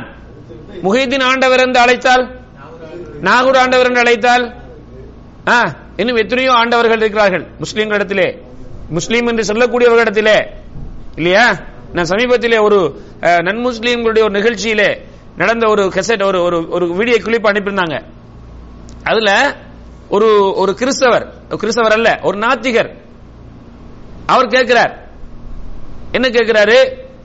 நீங்க முதல்ல எங்களை வந்து ஓரிரை கொள்கையும் பக்கம் அழைக்க வந்திருக்கிறீங்களே, முதல் உங்க ஆக்களை போய் அழைங்க, முதல் உங்க ஆக்களை போய் அழைங்க. அது நான் நினைக்கிறேன் ஒரு 10 ஆண்டுகளுக்கு முன்னால் நடந்தது. பி ஜெயலலிதா அவர்கள் நடத்தக்கூடிய ஒரு இஸ்லாம் இனிய மார்க்க நிகழ்ச்சி, அதுல உள்ள ஒரு கிளிப் வந்தது. அதுல அவர் கேட்கிறார், யாரு?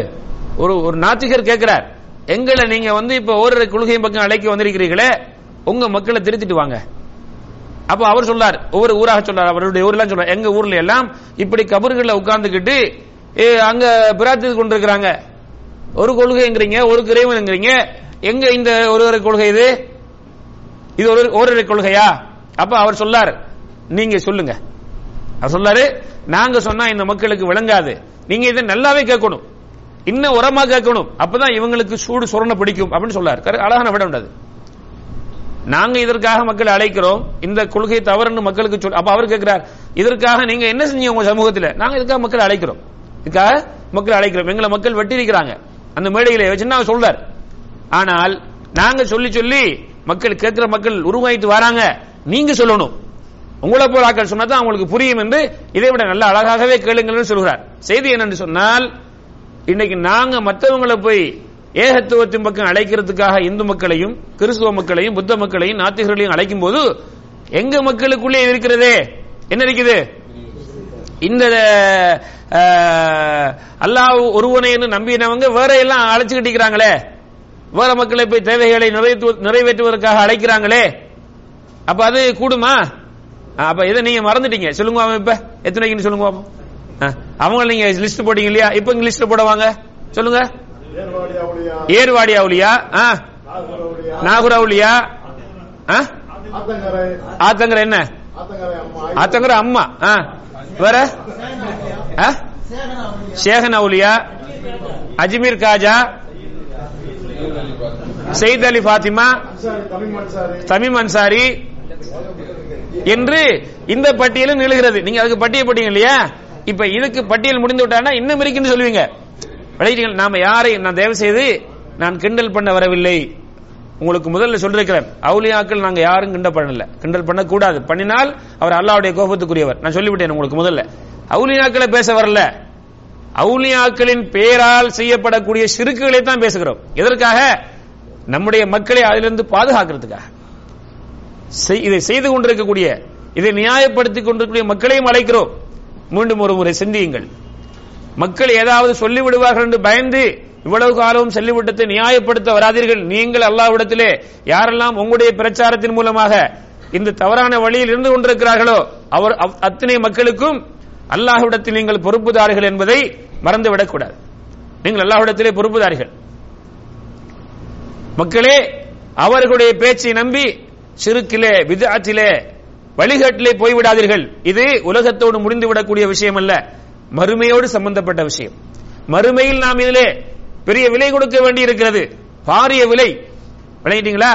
அதற்காகத்தான் உங்களுக்கு நாம் இவைகளை இந்த ஒரு தனி பாடத்தை எடுத்து விளங்கப்படுத்திக் கொண்டிருக்கிறோம். வேறு எந்த நோக்கமும் கிடையாது. அல்லாஹ் இதை மிக அறிந்தவனாக இருக்கிறான். அல்லாஹ் மீது ஆணையிட்டே நான் சொல்கிறேன், இந்த விஷயத்தில் நீங்கள் கவனமாக இருந்து இவைகளை மீண்டும் ஒரு முறை நீங்கள் உங்களுடைய அந்த கொள்கையிலே தவறு இருக்கின்றது என்பதை உணர்ந்து இந்த வழியை நீங்கள் உறுதி கொள்வதற்காக கொஞ்சம் இதை படித்து பாருங்கள். அல்லாஹ் கேட்கிறான், குல் அஃபரஐதும் மா ததுஊன மின் தூனில்லாஹ், அல்லாஹ் அன்றி நீங்கள் யாரை அழைத்துக் கொண்டிருக்கிறீர்களோ, இன் அராதனி அல்லாஹு பிதுர்ரின் ஹல் ஹுன்ன காஷிஃபாத்து துர்ரி, அல்லாஹ் எனக்கு ஏதாவது ஒரு நஷ்டம் வர வேண்டும் என்று நாடினால் நீங்கள் அல்லாஹ் அன்று யாரை அழைக்கிறீர்களோ அவைகள் அந்த மக்கள் அந்த நஷ்டத்தை தடுத்து விட முடியுமா? அல்லாஹ் நாடி இருக்கக்கூடிய அந்த நஷ்டத்தை தடுத்து விட முடியுமா வராம? அவு அராதனி பிரஹ்மத்தின், அல்லாஹ் எனக்கு ஒரு அருள் தர வேண்டும் என்று நாடி இருந்தால் ஹல் ஹுன்ன மும்சிகாத்து ரஹ்மத்தி, அல்லாஹ்வுடைய அருளை தடுக்கத்தான் முடியுமா சேராம இடத்துல? அல்லாஹ் எனக்கு ஒரு கடிதை வர வேண்டும் என்று நாடி இருந்தால் அதை தடுக்க முடியுமா? அதை நிறுத்த முடியுமா? அந்த அந்த அந்த கஷ்டத்தில் என்னை நீ விடுவிக்க முடியுமா அவர்களுக்கு? அல்லது அல்லாஹ் ஒரு அருளை எனக்கு நாடி இருந்தால் அதை வராமல் தடுக்க முடியுமா என்று சொல்லிவிட்டு அல்லாஹ் சொல்கிறான், குல் நபியை சொல்லுங்கள், ஹஸ்பி அல்லாஹ், அல்லாஹ் எனக்கு போதுமானவன், நலவுக்கும் கெடுதிக்கும் அல்லாஹ் தான் பாத்துனமானவன். ஹஸ்பி அல்லாஹ் அலைஹி யதவக்கலுல் முத்தவக்கிலூன், இறைவன் மீது, அந்த அல்லாஹ் மீதே பொறுப்பு சாட்டக்கூடியவர்கள் பொறுப்பு சாட்ட வேண்டும், வேறு யாருக்கும் அந்த தகுதி இல்லை, தகமை இல்லை என்று நபியை சொல்லுங்கிற செய்தியை அல்லாஹ் ரப்புல் ஆலமீன் நம்மகிட்ட சொல்லி காட்டுறான். இந்த ஆயத்தை தான் இமாம் அவர்கள் இந்த பாடத்துடைய தலையங்கமாக கொண்டு வந்திருக்கிறார்கள். பண்ணிட்டீங்களா? அப்ப என்னது? அப்ப ஒரு அல்லாஹ்வுடைய எந்த படைப்பு, மனிதனாக இருக்கட்டும் வேறு பொருளாக இருக்கட்டும், அல்லாஹ்வுடைய அந்த நாட்டத்தில் அது நலவை நாடினாலும் சரி கெடுதியை நாடினாலும் சரி அதுல ஒரு மாற்றத்தை என்ன செய்ய முடியாது? ஏற்படுத்த முடியுமா? முடியாதானே? இதுல நம்ம எல்லாரும் நம்பிக்கையா? இப்ப பாடத்துக்குள்ள வராங்க. இமாம் அவர்கள் அந்த ஹதீஸை போடுறாங்க. அன் இம்ரான் இப்னு ஹுசைன் ரலியல்லாஹு தஆலா அன் நபி ஸல்லல்லாஹு அலைஹி வஸல்லம், நபி ஸல்லல்லாஹு அலைஹி வஸல்லம் அவர்கள் ரஆ ரஜுலன் ஃபீ யதிஹி ஹலகத்துன், நபி அவர்கள் ஒரு மனிதனை பார்க்கிறாங்க, அவருடைய என்ன செய்து கையிலே ஒரு வளையம் இருக்கிறது, மின் சுஃபர், தங்க என்னது செம்பால் ஒரு வளையம் இருப்பதை கண்டார்கள். கேட்கிறாங்க இது என்ன என்று கேட்டார்கள். அவர் சொன்னார் வாஹினா, வாஹினான்னு சொன்னார். வாஹினா என்ன? வாஹினா என்ன? அது ஒரு நோய். என்ன நோயாம்? எங்களுடைய இந்த கையில, ஆண்களுக்கு வருமா, இந்த கையில இருக்கக்கூடிய வாஹினா என்று சொன்னால் அது தோல் புயம், இந்த கையில் இருக்கக்கூடிய ஒரு நரம்பு சம்பந்தப்பட்ட நோய், நரம்பு சம்பந்தப்பட்ட நோய். இது ஆண்களுக்கு இந்த நோய் வருமா? எதனால் அணிந்திருக்கிறேன் என்று சொன்னார். அப்ப இந்த செம்பு வளையத்தை நான் அணிந்த நோக்கம் இந்த நரம்பு நோய் தீர வேண்டும் என்று அணிந்திருக்கிறேன். ரசூலுல்லாஹி ஸல்லல்லாஹு அலைஹி சொல்றாங்க, இன்ஸிஹா, உடனே அதை கழட்டி விடு அப்படிங்கிறாங்க. இன்ஸிஹா, வேகமாக அதை கழட்டி விடு, அது உனக்கு வகனை தவிர வேற எதையும் கொண்டு வராது, உனக்கு அந்த நோயை அதிகப்படுத்துமே தவிர அந்த நோய்க்கு குணத்தை கொடுக்காது.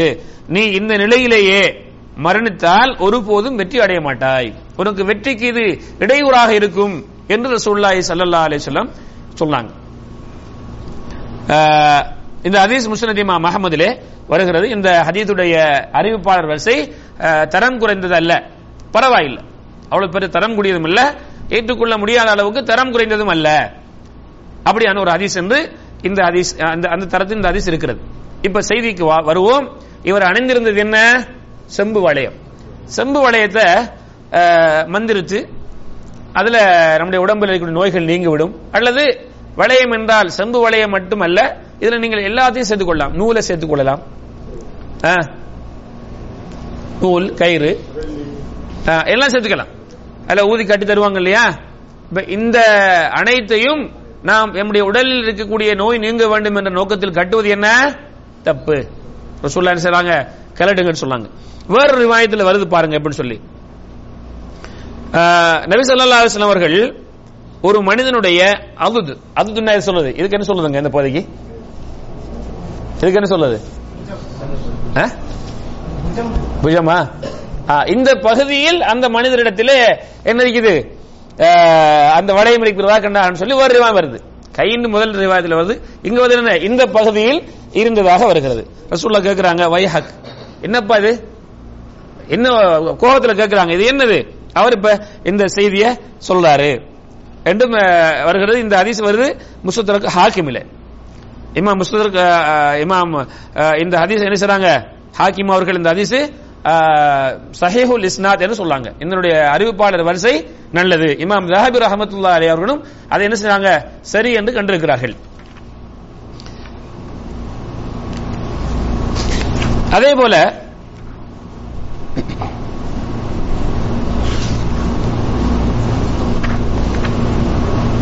இன்னும் ஒரு ரிவாயத் இமாம் அவர்கள் இங்கே குறிப்பிடுகிறார்கள். உக்பா இப்னு ஆமிர் ரலியல்லாஹு தஆலா அவர்கள் சொல்றாங்க. உக்பா இப்னு ஆமிர் ரலியல்லாஹு தஆலா அவர்கள் அறிவிக்கிறார்கள், மர்ஃபூஆக, அதாவது ரசூலுல்லாஹ்வை தொட்டு அறிவிக்கிறாங்க, மன் தஅல்லக தமீமத்தன் ஃபலா அதம் அல்லாஹு லஹ். யார் இந்த தாயத், தமீமத்துன்னா என்னது? தாயத்தை தொங்க விடுகிறாரோ அவருடைய காரியத்தை அல்லாஹு தஆலா முழுமைப்படுத்தாமல் இருப்பானாக. பாரிய துவாண்டுது இல்லையா? யாரு தாயத்தை தொங்க போடுறாரோ அவர் நோக்கத்துக்கு தொங்க போடுவார் இல்லையா? அப்படி தொங்க போட்டா ரசூலுல்லாஹ் அவங்க அதுக்கு எதிரான ஒரு பிரார்த்தனை செய்றாங்க, இந்த காரியத்தை அல்லாஹ் நிறைவேற்றாமல் இருக்கட்டும். இவர் போடுறது என்னத்துக்கு? நிறைவேறட்டும். ரசூலுல்லாஹ் என்ன செய்றாங்க? நிறைவேறக்கூடாதுங்கிறாங்க. வமன் தஅல்லக வதஅத்தன், அந்த காலத்தில் உள்ள ஒரு வளமை போல இப்ப இந்த காலத்தில் இருக்கலாம், சிப்பிகளை கோர்த்து போடுவது ஒரு நம்பிக்கையில, அவருடைய காரியத்தை அல்லாஹு தஆலா அமைதி இல்லாமல் ஆக்கட்டும். அந்த காரியம் அமைதி இல்லாமல் ஆகட்டும். ஒரு அமைதி இல்லாம தானே போடுறாங்க, அது அமைதி இல்லாம போட்டும், அமைதியால வராது அப்படிங்கிறாங்க ஸல்லல்லாஹு அலைஹி வஸல்லம். இன்னும் ஒரு ரிவாயத்திலே இந்த ஹதீஸ் முஸ்னத் இமாம் அஹ்மதிலே வருகிறது. அடுத்த ஒரு ஹதீஸ் வருகிறது, அதுவும் முஸ்னத் இமாம் அஹ்மதிலே வருகிறது, முஸ்தத்ரக் ஹாக்கிமிலே வருகிறது. முதல் ஹதீஸ் வந்து இப்னு ஹிப்பான்லே வருகிறது. எது? யார் வந்து தாயத்தை தொங்க போடுறாரோ அதை அல்லாஹ் தஆலா முழுமைப்படுத்தாமல் இருக்கட்டும்ங்கிற ஹதீஸ். இது முஸ்னத் இமாம் அஹ்மதிலே வருகிறது, இப்னு ஹிப்பான்லே வருகிறது, முஸ்தத்ரக் ஹாக்கிமிலே வருகிறது. அதே போல இரண்டாவது ஹதீஸ், யார் தாயத்தை தொங்கப்படுகிறாரோ அவர் அல்லாஹ்வுக்கு இணை வைத்து விட்டார். இந்த ஹதீஸும் முஸ்னத் இமாம் அஹ்மத், முஸ்தத்ரக் ஹாக்கிமிலே வருகிறது. இமாம் அவர்கள் இதை ஹதீஸ் சஹீஹ் என்று சொல்றாங்க, ஆதாரபூர்வமான ஹதீஸ்.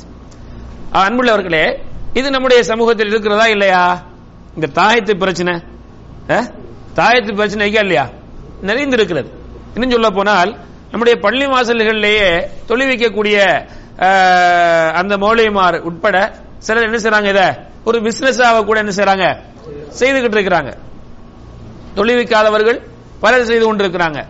இந்த விஷயத்தில் நாம் சில தெளிவுகளை நாம் பார்க்க வேண்டும். இப்னு அபி ஹாத்திமில் வரக்கூடிய ஒரு செய்தி, ஹுதைபா ரலியல்லாஹு தஆலா அவர்கள் ஒரு மனுஷனை பார்க்கறாங்க. ஹுதைபா ரலியல்லாஹு தஆலா அவர்கள் ஒரு மனிதரை பார்க்கிறார்கள். அந்த மனிதனுடைய கையில அவர் காய்ச்சலுக்காக ஓதி கட்டிய ஒரு கயிறு இருந்தது. அதை அவர்கள் துண்டித்து விட்டு இந்த ஆயத்தை 106 சூரத்து யூசுஃபுடைய 106வது வசனத்தில் வரக்கூடிய ஆயத்தை ஓதி காட்டினார்கள். வமா யுமினு அக்ஸருஹும் இல்லா வஹும் முஷ்ரிகூன், அவர்களில் அதிகமானவர்கள் அல்லாஹ்வை ஈமான் கொண்டதாக சொல்கிறார்கள், ஆனா இணை வைத்துக் கொண்டே ஈமான் கொண்டதாக சொல்றாங்க. இந்த இணை வைத்தல் என்பது பெரிய இணை வைத்தல், ஒரு மனிதனை விட்டும் வெளியாகக்கூடிய இணை வைத்தல். அந்த தாயத்து கட்டுறதுங்கிறது சின்ன இணை வைத்தல். சின்ன இணை வைத்தல் என்றால் சாதாரணமாக நினைத்துக் கொள்ளக்கூடாது, பெரிய பாவம். சின்ன இணை வைத்தல் ஆனா பெரிய பாவம். இணை வைத்தல் ரெண்டு வகை, ஒன்று பெரிய இணை வைத்தல், அடுத்தது ரெண்டுக்கும் உள்ள வித்தியாசம் நான் சொன்ன உங்களுக்கு முன்னால. பெரிய இணை வைத்தலுக்கு சின்ன இணை வைத்தலுக்கு உள்ள வித்தியாசத்தில் ஒண்ணு சொல்லுங்க பாப்போம்.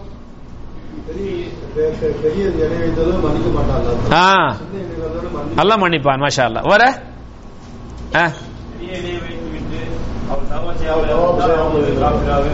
அவர் முஷ்ரிக், அவர் நிரந்தர நரகவாதி. பெரிய இணை வைத்தால் என்னது, அவர் மார்க்கத்தை விட்டு வெளியாயிருவார். சின்ன இணை வைத்தால் மார்க்கத்திலிருந்து வெளியாக மாட்டார்.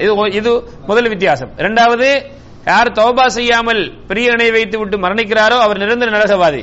சின்ன இணை வைத்து விட்டு தௌபா இல்லாமல் மரணித்தால் அவருடைய நிலை அல்லாஹ்வுடைய நாட்டத்தில் இருக்கிறது. நாடினால் மன்னிப்பான், நாடினால் தண்டிப்பான். அடுத்தது இன்னும் ஒரு வித்தியாசம் சொன்னேன், பெரிய இணை வைத்தலுக்கும் சிறிய இணை வைத்தலுக்கும். என்னது?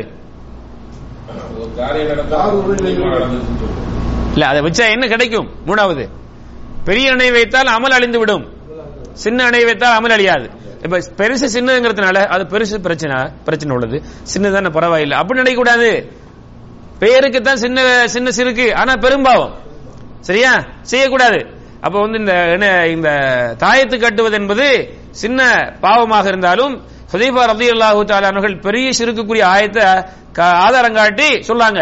இவங்க பாருங்க மூமின் ஈமான் கொண்டு சொல்லாங்க, ஆனா அல்லாஹ் இணை வைத்துக் கொண்டே இந்த காரியம் செய்றாங்க அப்படின்னு சொன்னாங்க. அப்ப இன்னைக்கு நம்ம மக்கள் நாங்கள் மூமின் என்கிறோம், முஸ்லீம் என்கிறோம், இந்த தாயத்துகளை கட்டிக்கொண்டு அப்ப எங்களுடைய அந்த ஈமான் என்ன செய்யல, முழுமை அடையவில்லை. விளங்கிட்டீங்களா? இன்னும் ஒரு ரிவாயத்தில் இந்த ஹதீஸ் வருகிறது. ஹுதைஃபா ரலியல்லாஹு தஆலா அவர்கள் ஒரு நோயாளியை பார்க்க போறாங்க, ஒரு நோயாளியை பார்க்கிறதுக்கு போறாங்க. போயிட்டு அவருடைய கையில் இந்த இடத்துல தடவுறாங்க. தடவை பார்த்த உடனே அங்கே ஒரு கயிறு இருக்கிறது, ஒரு கயிறாக ஒன்று கட்டி வச்சுக்கிறாங்க. பிறகு அவங்க அதை எடுத்துறாங்க. எடுத்து போட்டு இந்த ஆயத்தை ஓதி காட்டுகிறார்கள்.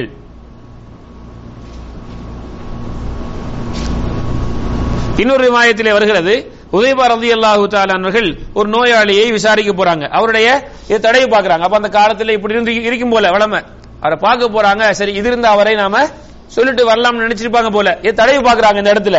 அங்க என்ன செய்யறது, அங்கே ஒரு கயிறு கட்டப்பட்டிருக்கிறது. கேட்கிறாங்க இது என்ன என்று கேட்டாங்க. அவர் சொல்கிறார், இது எனக்காக ஓதி கட்டப்பட்டது. அதை என்ன செய்து விட்டார்கள், அவர்கள் கட் பண்ணி விட்டார்கள்.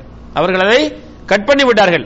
பிறகு சொன்னாங்க, நீ இந்த நிலையிலேயே மரணித்தால் உனக்கு நான் மையத்து ஜனாசா தொழுகை நடத்த மாட்டேன். அப்ப அன்புள்ள சகோதரர்களே, இங்கு சஹாபாக்கள் இந்த கயிறு கட்டுவதை, தாயத்து கட்டுவதை எப்படி கடுமையாக வெறுத்திருக்கிறார்கள். அதை கட் பண்றாங்க, கட் பண்ணி விடுங்கன்ற ரசூலுல்லாஹ் சொல்லாங்க, எடுத்து விடுங்கறாங்க. அப்படி நீங்க இதே நிலையில் மரணித்தால் வெற்றி பெற மாட்டீங்கன்னு சொல்றாங்க. இதே நிலையில் மரணித்தால் ஹுதைஃபா ரலியல்லாஹு தஆலா சொல்லாங்க, உங்களுக்கு நான் ஜனாசா தொழுகை நடத்த மாட்டேங்கிறாங்க. அப்ப இது ஒரு இஸ்லாத்தில் ஆதரிக்கப்படக்கூடிய செயலா இல்ல வெறுக்கப்படக்கூடிய செயலா? சயீத் இப்னு ஜுபைர் ரலியல்லாஹு தஆலா அவர்கள் அறிவிக்கிறார்கள், யார் ஒரு மனிதனுடைய உடம்பில் இருக்கக்கூடிய தாயத்தை கட் பண்ணி விடுகிறாரோ அவர் ஒரு அடிமையை உரிமையிட்டதுக்கு சமம். அதனால இப்ப நீங்க உடனே முடிவெடுக்காதீங்க, இன்னைக்கு நைட்டே இந்த வேலையை பார்த்துடணும். சரிங்களா? அப்படி வெட்டினா கடைசி அவர் உங்களை என்ன செஞ்சிடுவாரு, வெட்ட வந்துடுவார். அப்படி போயிடக்கூடாது. மனசுல எடுத்துடணும், மனசுல இருந்து அதை வெட்டணும். எது இந்த செய்தியை சொல்லி அவர மனசுல இந்த நம்பிக்கையை கட் பண்ணி விட்டால் அவரே கட் பண்ணி விடுவார். அல்ல நம்மளே சொல்லுவார், நீங்களே கட் பண்ணி விடுங்கன்னு சொல்லுவார் இல்லையா? அப்படி செய்யணும். என்னுடைய வாழ்க்கையில் இப்படி சில சம்பவம் நடந்திருக்கிறது. சில வீடுகள்ல சில கடைகள்ல போன நேரத்தில் இந்த தாயத்துகள் என்ன செய்யப்பட்டது, அங்கே பிரேமாக தொங்கப்பட்டு கொண்டிருந்தது. அல்லது வீடுகள்ல நாலு மூலையிலையும் இந்த ஒரு என்ன அலுமினியான் அந்த பேப்பர்கள் அல்லது அந்த செம்பு பேப்பர்கள்ல என்ன செய்வாங்க, எழுதி வச்சிருப்பாங்க. அல்லது சின்ன போட்டல்கள்ல கட்டி தூக்கி இருப்பாங்க இல்லையா? அப்படி சொல்லி அவர்கள் அதை எடுத்து தேவையில்லை, நாங்கள் தவறு செய்து விட்டோம் என்று சொன்ன சம்பவம் என்னுடைய வாழ்க்கை நடந்தது. நான் முதல்ல போய் அவங்களை என்ன செய்யல, திட்டவும் இல்லை, ஏசவும் இல்லை. இந்த செய்திகளை வழங்கப்படுத்தினேன். அவங்களுடைய மனசில் இது தவறு என்பதை வழங்கப்படுத்தினேன். அவர்கள் ஏற்றுக்கொண்டு எனக்கு முன்னாலே எடுத்தார்கள். 2-3 சம்பவங்களை நானும் சேர்ந்து காட்டிக்கிறேன். அவங்களோட வீட்டில இருந்து சில கடைகள் அவங்களே காட்டி கொடுத்தாங்க. பண்ணிட்டீங்களா? அப்ப நாங்க மனசில் என்ன செய்வோம், மனசில் கட் பண்ணி விடுவோம், மனசில் இருந்து எடுத்து விடுவோம் இந்த நம்பிக்கையை. அவர்கள் என்ன செய்வாங்க, விட்டுடுவாங்க.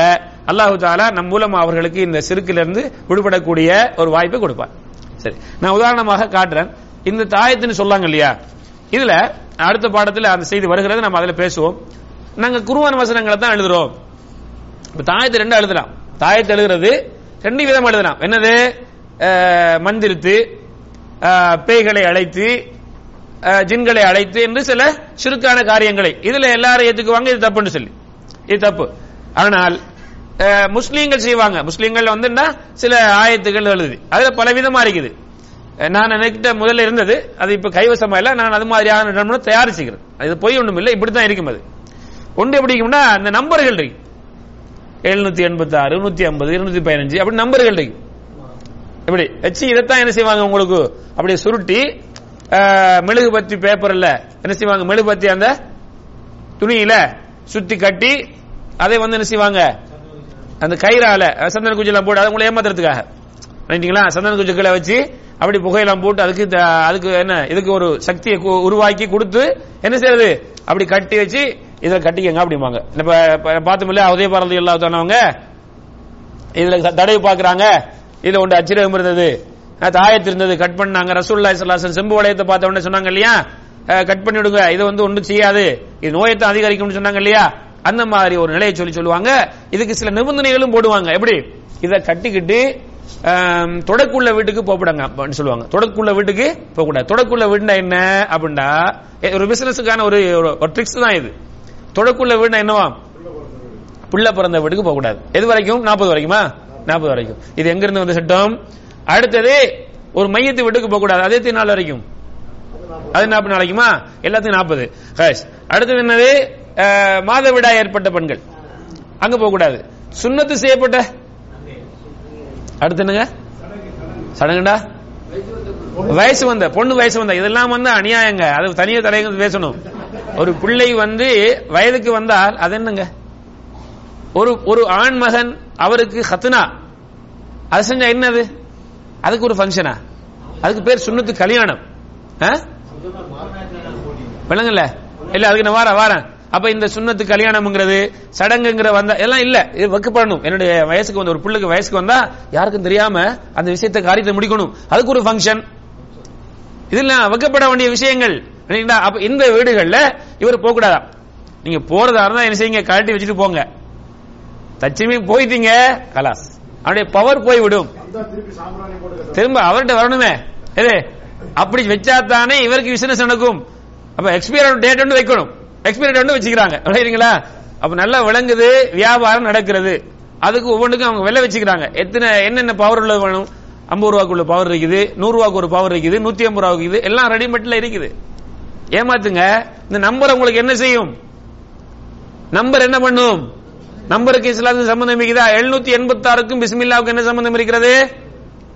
ஒரு புற போட்டு முஸ்லீம்கள் எங்கிறதுக்கு அடையாளம் 786, கடிதம் எழுதும் போது 786, வீட்டுக்கு மேல 786, கடையில 786. என்னையா பிஸ்மில்லாவா?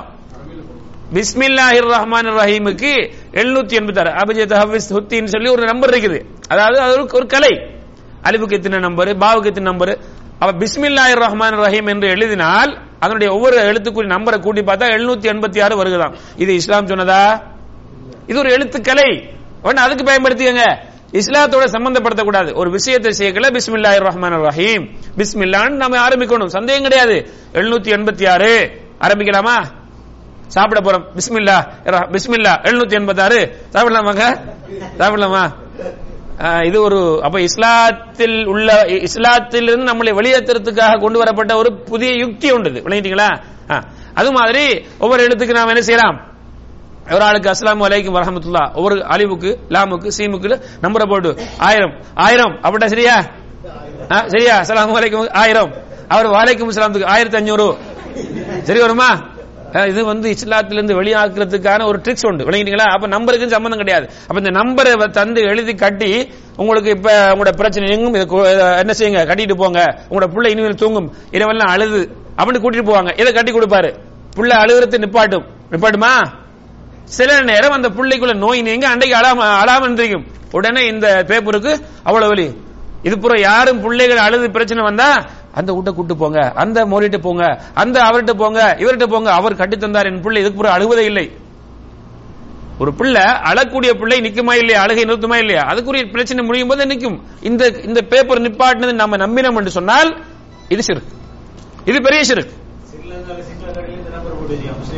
அப்புறம் அடுத்தது இப்படி ஒரு தாயத்து கட்டுவாங்க. எப்படின்னா யா ரஹீம், யா ரஹ்மான், யா அலீம், யா கவி அப்படின்னு சொல்லி. இது அல்லாஹ்வுடைய திருநாமம், சந்தேகமே கிடையாது. அல்லாஹ்விடத்திலே பிரார்த்தித்து உங்களுடைய தேவைகளை கேளுங்கள். யா ரஹ்மான், யா ரஹீம், யா சத்தார், யா அல்லாமுல் குயூப். இது எங்களுடைய துஆக்கள் ஏற்றுக்கொள்ளப்படுவதற்கான ஒரு வசீலா. கேளுங்க, அல்லாஹ்ட்ட நம்பிக்கையோட கேளுங்க. அல்லாஹ் தஆலா அந்த காரணங்களையும் செய்து கொண்டு கேளுங்கள், அல்லாஹ் செய்து வருவார். பேப்பர்ல கட்டி தூக்கினா அல்லாஹ் அழைக்க சொல்கிறார். உதுல்லாஹ் அவிதுர் ரஹ்மான். அல்லாஹ் சொல்கிறார், வகால ரப்புக்கும் உதுஊனி அஸ்தஜிபு லக்கும். அல்லாஹ்வை அழையுங்கள், ரஹ்மானை அழையுங்கள், உங்களுடைய ரப்பை அழையுங்கள், உங்களுக்கு விடை தருவேன். அழையுங்கள் என்று அல்லாஹ் சொல்கிறான். ரஹ்மான் என்று அழையுங்கள், ரஹீம் என்று அழையுங்கள். எழுதியா கட்ட சொல்லிக்கிறான் அல்லாஹ் தஆலா. அழையுங்க நம்பிக்கையோட. அழைங்களா? அடுத்தது இப்படி ஒன்று பார்த்தாலே உண்மையிலே இந்த இதுக்கெல்லாம் விலை கூட, இதெல்லாம் விலை கூட. ஆமா, ஏன்னா இதுல வந்து ஆயத்து குறிச்சு எழுதப்பட்டிருக்குது, குல்லாவது பிரபில் ஃபலக் எழுதப்பட்டிருக்குது, குல்லு அல்லாஹ் எழுதப்பட்டிருக்குது. நான் அப்புறம் தாரேன் உங்களுக்கு பாக்குறதுக்கு. அழைக்கிறீங்களா? அல்ஹம்துலில்லாஹ், அல்லாஹ்வுடைய வார்த்தை பவருள்ள வார்த்தைகள். அல்லாஹ் தஆலாவும் அல்லாஹ்வுடைய நபியும் ஸல்லல்லாஹு அலைஹி வஸல்லம் அவர்களும் ஓதுங்கன்னு சொன்னாங்க, குர்ஆனை ஓதுங்கன்னு சொன்னாங்க, குர்ஆனை அமல் செய்யுங்கன்னு சொன்னாங்க. குர்ஆனை கட்டி தூக்குங்கன்னு சொன்னாங்களா? எங்கேயாவது காட்ட முடியுமா? என்ன சொல்றாங்க? அல்லாஹ் என்ன சொல்கிறார்? அஃபலா யததப்பரூனல் குர்ஆன், குர்ஆனை அவர்கள் சிந்திக்க கூடாதா? அம் அலா குலூபிஹிம் அக்ஃபாலுஹா, அவங்க உள்ள மூடப்பட்டிருக்கிறதா? கிதாபுன் அன்ஸல்னாஹு இலைக முபாரக்குன் லியதப்பரு ஆயாத்திஹி, இந்த குர்ஆன் முபாரக்கானது, அருள் நிறைந்தது. எதற்கு இறக்கி வைத்தோம்? லியதப்பரு ஆயாத்திஹி, அதனுடைய ஆயத்துக்களை அவர்கள் சிந்திப்பதற்காக. ரசூலுல்லாஹி ஸல்லல்லாஹு அலைஹி வஸல்லம் சொன்னாங்க, யார் குர்ஆனை ஓதி அதன்படி அமல் செய்கிறார்களோ நாளை மறுமையில் அவர்களுக்கு அது சிபாரிசு பண்ணும், பரிந்துரைக்கும். ஹதீஸ் வருகிறது, குர்ஆனை ஓதுங்க, சிந்தியுங்க, செயல்படுங்க. ஏன் சிந்திக்காம இருக்கிறீங்க? இது உங்களுக்கு உலகத்துக்கு மறுமைக்கு வெற்றி தரும் என்று சொல்லக்கூடிய ஆயத்தை எழுதி கட்டுங்கள் என்றா வந்திருக்கிறது, எழுதி தொங்க விடுங்கள் என்றா வந்திருக்கிறது. ஸல்லல்லாஹு அலைஹி வஸல்லம் சொன்னாங்க, ஆயத்து குர்சி ஓதுங்கன்னு சொன்னாங்க. ஓதுங்க, உங்களுக்கு அது பாதுகாப்பா. ஓதுங்கள், காலையில் யார் ஓதுகிறாரோ மாலை வரைக்கும் அவருக்கு அல்லாஹ் பாதுகாப்பு கொடுப்பான். காலை இரவில் தூங்கும் போது ஓதிக்கொண்டு தூங்குங்கள், உங்களுக்காக அல்லாஹ் சுப்ஹானஹு வ தஆலா பாதுகாவலை கொடுப்பான். உங்களுக்கு ஷைத்தான் கிட்ட வரமாட்டான். ஹதீஸ்ல வருது, காலையாகும் வரைக்கும் ஓதுங்கன்னு தான் வந்திருக்குது. குல் ஹுவல்லாஹு அஹத், குல் அஊது பிரப்பில் ஃபலக், குல் அஊது பிரப்பின் நாஸ். தூங்கும் போது ஓதிக்கிட்டு தூங்க, ஊதிட்டு தூங்க. உங்களுக்கு என்ன அல்லாஹ் தஆலா என்ன செய்வான்? பாதுகாப்பு தருவான். ஒவ்வொரு தொழுகைக்கு பிறகு ஓதுங்க. ஹதீஸ் வருது, ஓதுங்கன்னு வருகிறது, எழுதி கட்டுங்கள் என்று வந்திருக்கிறதா? அப்ப தயவு செய்து கொஞ்சம் சிந்தியுங்க. நாம யாரையும் எதிர்த்து பேச வேண்டும் என்ற நோக்கம் இல்லை, இந்த தவறான நம்பிக்கையிலிருந்து மக்களை நிறைவேற்ற வேண்டும் என்று. அடுத்த செய்தி, இதை யாரு கட்டுகின்றார்களோ, சிலர் சொல்லாங்க குர்ஆனுடைய வசனத்தில் கூடுமங்கிறாங்க, அது ஒரு விஷயம். அப்படி செய்தவர்களாக இருந்தாலும் சரி, இது செய்யும் என் பிரச்சனையை நீக்கும் என்று சொன்னால் அவர் ஷிர்க் வைத்து விட்டார். இதுக்கு அந்த சக்தி கிடையாது, அல்லாஹ் தான் செய்ய வேண்டும். இமாம் சுயூத்தி ரஹ்மத்துல்லாஹி அலைஹி அவர்கள், இமாம் சுயூத்தி ரஹ்மத்துல்லாஹி அலைஹி சொல்லாங்க, இந்த தாயத், அதாவது என்னது, இத கூடும் என்று சொல்வதற்கு, சாரி, இது அது மன்னிக்கவும், அது வேற ஒரு இது, அதாவது ஓதுவது, அது அடுத்த பாடத்தில் வருது, அதை பற்றி பேசுவோம். அதுக்கு கூட சொல்லாங்க, ஓதுவதற்கு ரசூலுல்லாஹி ஸல்லல்லாஹு அலைஹி வஸல்லம் அனுமதிக்கிறாங்க. ஓதுவதற்கு ஒருவருக்கு நோய் வந்தால் குர்ஆன் வசனத்தை, ஹதீஸ்களை, அந்த துஆக்களை, அதுக்கு 3 நிபந்தனை இருக்கிறது. ஒன்று என்ன? அல்லாஹ்வுடைய திருநாமங்களை கொண்டு, அல்லாஹ்வுடைய திருநாமங்களை கொண்டு, அல்லாஹ்வுடைய கலாமை கொண்டு, அல்லாஹ்வுடைய சிஃபத்துகளை கொண்டு உள்ள அந்த வசனங்களை ஓத வேண்டும். அல்லது அரபு, இரண்டாவது நிபந்தனை அரபு வாசகங்களை கொண்ட ஒரு செய்தியா இருக்கணும். வேற அரபு தெரியாத வேற வேற அந்த கருத்துக்களை தரக்கூடிய ஓதக்கூடாது. மூணாவது, இப்படி ஓதுவதற்கு அனுமதிக்கப்பட்டாலும் அவர் நினைக்க வேண்டுமாம், இதுவாகவே குணப்படுத்தாது, அல்லாஹ்வுடைய சக்தி வந்தா தான் குணப்படுத்தும் நினைக்கணுமா. அப்படியெல்லாம் ஓதக்கூடிய ருக்குயா, அதற்கே இஸ்லாம் இந்த அதற்கே இமாம்கள் இந்த கட்டளை போடும்போது, இந்த தாயத்து தகடுகளை கட்டிவிட்டு இதுதான் நமக்கு என்ன செய்யும், நம்முடைய பிரச்சனை நீக்கும், காவல் பண்ணுவது. இத கடையை காவல் பண்றதுக்கு குடியிருவாங்க, வீட்டை காவல் பண்றதுக்கு குடியிருவாங்க, விவசாய பூமிகளை காவல் பண்றதுக்கு குடியிருவாங்க. இப்படி ஓதுவாரு, இப்படி சொல்லுவாரு, கட்டுவாரு, எப்போ காவல் பண்ணியாச்சா, ஒண்ணும் வராதா. இதுதான் காவல் பண்ணும் என்றால் இது ஷிர்க்.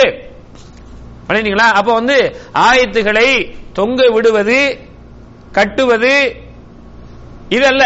என்ன இது வந்து இஸ்லாம் சொல்லல. பண்ணிட்டீங்களா? அடுத்ததாக என்னோட சொல்லுங்க, சரி ஏற்றுக்கொள்வோம் வச்சுக்கொள்வோம், இது கட்டலாம்னு சொல்லாங்க குர்ஆன் ஆயத்துக்களால.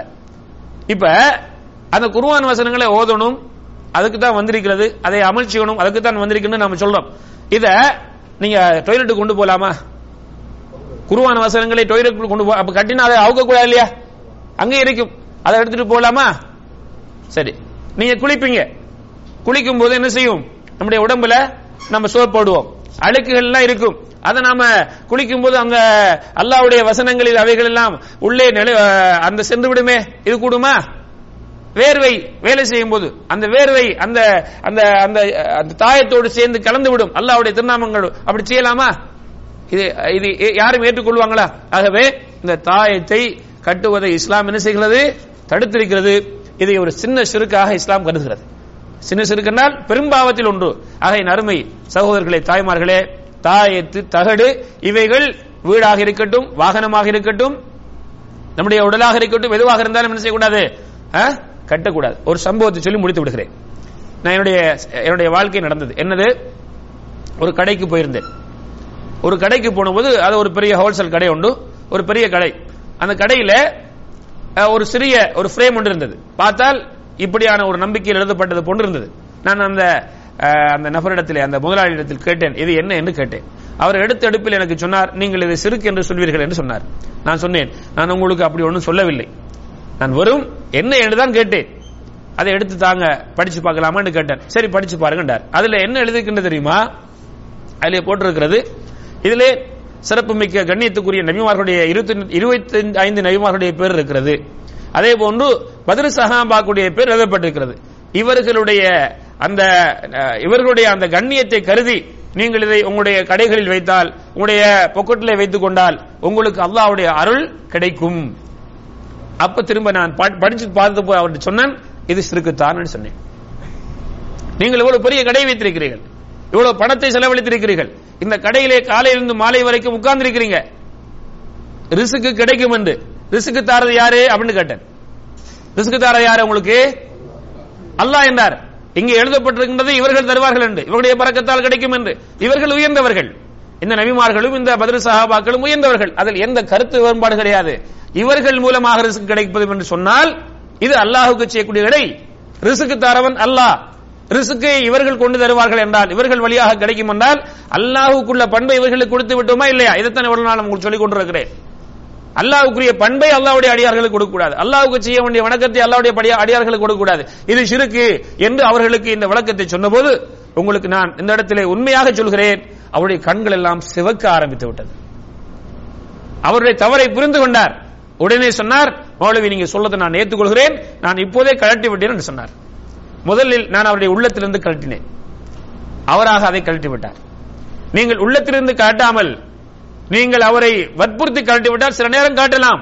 நீங்க போனது பெரிய ஃப்ரேம் அடிப்பார். ஆமா, அதற்கு எதிராக அதை ஆதரிச்சு பிரச்சாரம் பண்ணுவார். வேணுமென்று எனக்கு எதிராக பிரச்சாரம் பண்ண ஆரம்பிச்சுடுவார். முதல்ல உள்ளத்திலிருந்து எடுக்க வேண்டும். புறை நீங்க அதை காட்டுதல் அவரே காட்டுவார். அவர் இன்னும் பல இடத்துல போய் காட்டுவார் உள்ளத்திலிருந்து. விளங்கிட்டீங்களா? எதுக்கு இதை சொல்றதுனால எனக்கு சொந்த லாபம் எது மிக்குதா?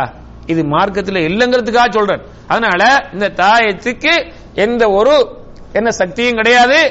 அது தரும் என்றால் அது ஷிர்க், பெரிய ஷிர்க். இது தரும் என்றால் பெரிய ஷிர்க். ஆனா இதை தராது, இதை கட்டுவோம் என்று காட்டினா இந்த செயலே சப்பானது, இது சின்ன ஷிர்க், செய்யக்கூடாது. இதனால எங்களுக்கு எந்த பிரயோஜனமும் கிடைக்காது. அல்லாஹ் சுப்ஹானஹு வ தஆலா இப்படிப்பட்ட தவறான மூட நம்பிக்கைகள் இருந்து எங்களையும் எங்களுடைய சமூகத்தையும் அல்லாஹ் தஆலா பாதுகாக்கணும். இதோட சேர்த்து இன்னொன்னு சொல்லிக்கிறார், இந்த மக்கள் நீங்க நல்லா பாருங்க, எங்க நாட்டை பொறுத்தவரையில இந்துக்கள், புத்தர்கள், அவங்களோட கையில பார்த்த நூல் இருக்கு. அதுல குறிப்பாக பெரும் தலைவர்கள் இருக்கிறாங்களே, அவங்களோட கையில நடக்கும். இது அவங்க நம்பிக்கைங்க. அவங்களுடைய கோயில்ல, அவங்களுடைய பூசாரியார் இடத்துல, அவங்களுடைய மத தலைவர்கிட்ட போய் அவங்க கட்டி விடுவாங்க. அதுக்கு ஏதோ பவர் இருக்கிறதாக நினைக்கிறாங்க. அந்த நம்பிக்கையை நான் ஒரு முவஹித், அல்லாஹ் தான் எல்லாம் செய்யறவன்ங்கிறவன் எப்படி இதை கட்டி கொண்டிருக்க முடியும்? எனக்கு அவர்களுக்குள்ள வித்தியாசம் இருக்க கூடாதா? இருக்க வேண்டும். அதே போல நாம பாக்குற இன்னொரு முறை இருக்குது.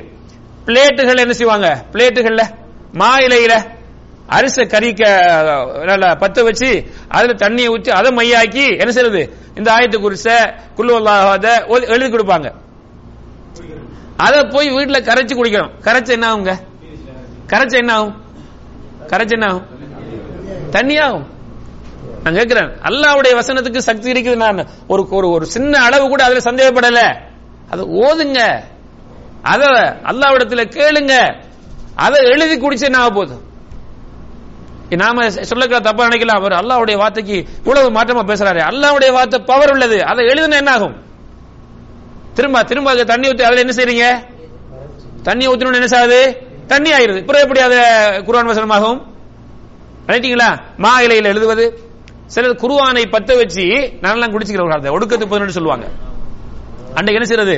அந்த மதரசாவில் அந்த வருஷம் புள்ளாக புள்ளி அந்த ஓதுற பிள்ளைகிட்ட குர்ஆன் அந்த பிஞ்செல்லாம் பேப்பர்லாம் வைக்கும். அன்றைக்கு பத்த வச்சு கறியாக்கி தண்ணியை ஊத்தி என்ன செய்யறது? கலைக்கு அந்த அந்த அந்த கறியில கொடுக்கறது. நல்ல பாடம் வருமா? பாடமா வரும்? நோய் வருமுங்க, நோய் வரும். சொல்ல நான் அது குர்ஆனுக்கு ஒரு மதிப்பு இருக்கிறது. அதை பத்த வச்சா குடிக்கிறது. அதை அப்படியே என்ன செய்யுங்க? மனசுக்குள் பாடமாக்குங்கள். அதை அப்படியே வாழ்க்கையாக மாற்றுங்கள். ஆயிஷா நாயிடம் கேட்கப்பட்டது அல்லவா, யார சொல்லா ரசூலுல்லாஹ்வுடைய நற்குணம் எப்படி இருந்தது? அது குர்ஆனாகத்தான் இருந்ததுன்னு சொன்னார்கள். அது வாழ்க்கையாக மாற வேண்டும். அதை பத்து வச்சு குடிச்சு என்ன செய்ய? அதை எழுதி குடிச்சு என்ன செய்ய? அதை எழுதி கட்டி என்ன செய்ய? வாழ்க்கை முழுதும் அதுக்கு மாற்றமாக இருக்கிறது. அதை கட்டி தூக்கிறது. வீடு முழுக்க என்ன செய்யறது? ஆயத்து குர்சி, பிரேமுகள், முசல்லாக்கள் ஆயத்து குர்சி எழுதப்பட்டது. அது என்ன ஒரு மனித ரூபத்தில் பிஸ்மில்லாஹிர் ரஹ்மானிர் ரஹீம் எழுதி தொங்க வைக்கிறது. என்னங்க இது? ஆள் சுஜூத் வைக்கிற மாதிரி, அத்தஹியாத்தில் வைக்கிற மாதிரி ஆயத்துகள் எழுதுறது. இதனால என்ன ஆகிவிட்டது? என்ன ஆகிவிட்டது? அப்படி அல்ல குர்ஆனை மதிக்கிறது. குர்ஆனை வாழ்ந்து மதிக்க வேண்டும். குர்ஆனின் படி நடந்து மதிக்க வேண்டும். குர்ஆனுக்கு பெரிய பவர் இருக்கிறது. குர்ஆனுக்கு பவர் இல்லை என்று சொல்லவில்லை. குர்ஆனை இப்படி அசங்கப்படுத்தி விடக்கூடாது. ரைட்டுங்களா? ஆகவே இப்படியான நிலைப்பாடுகளை எல்லாம் நாம் என்ன செய்யணும்? விட்டுட்டு நாம் என்ன செய்வோம்? நீங்க 2 ரியால் கடைகளில் போனா 10 ரியாலுக்குள்ளே என்ன செஞ்சிடலாம்? பெரிய குல் 4 குல் இருக்குது. குல் அவுது பிரபில் ஃபல குல் அவுது பிரபில் நாஸ் குல் ஹுல்லாஹு குல் யால் காஃபிர். 2 ரியால் கூட அந்த மட்டை கிடைக்கும். தொங்க வச்சாச்சு. இதுல என்ன இருக்குது உங்களுக்கு? நடங்காதபடி. இன்ஷா அல்லாஹ் இதான் குர்ஆன்ல நாங்க செய்ய வேண்டியது. அதை இப்படி எல்லாம் கட்டி என்ன செய்யக்கூடாது? அதனுடைய உண்மையான அதனுடைய மகிமையை நாம் குலைத்து விடக்கூடாது. தவறான இந்த ஷிர்க்குடைய நிலைக்கு வந்துவிடக்கூடாது. அல்லாஹ் சுப்ஹானஹு வ தஆலா எனக்கும் உங்களுக்கும் தெளிவை தந்து அதன்படி நடக்க, அதன்படி நம்முடைய வாழ்க்கையை முடிக்க தௌஃபீக் செய்வானாக. அந்த குர்ஆனுக்கு ஹிதமத் செய்ய அல்லாஹ் தௌஃபீக் செய்வானாக. ஆகிர் தஅவானா அல்ஹம்துலில்லாஹி ரப்பில் ஆலமீன். அஸ்ஸலாமு அலைக்கும் வ ரஹ்மத்துல்லாஹி வ பரகாத்துஹு.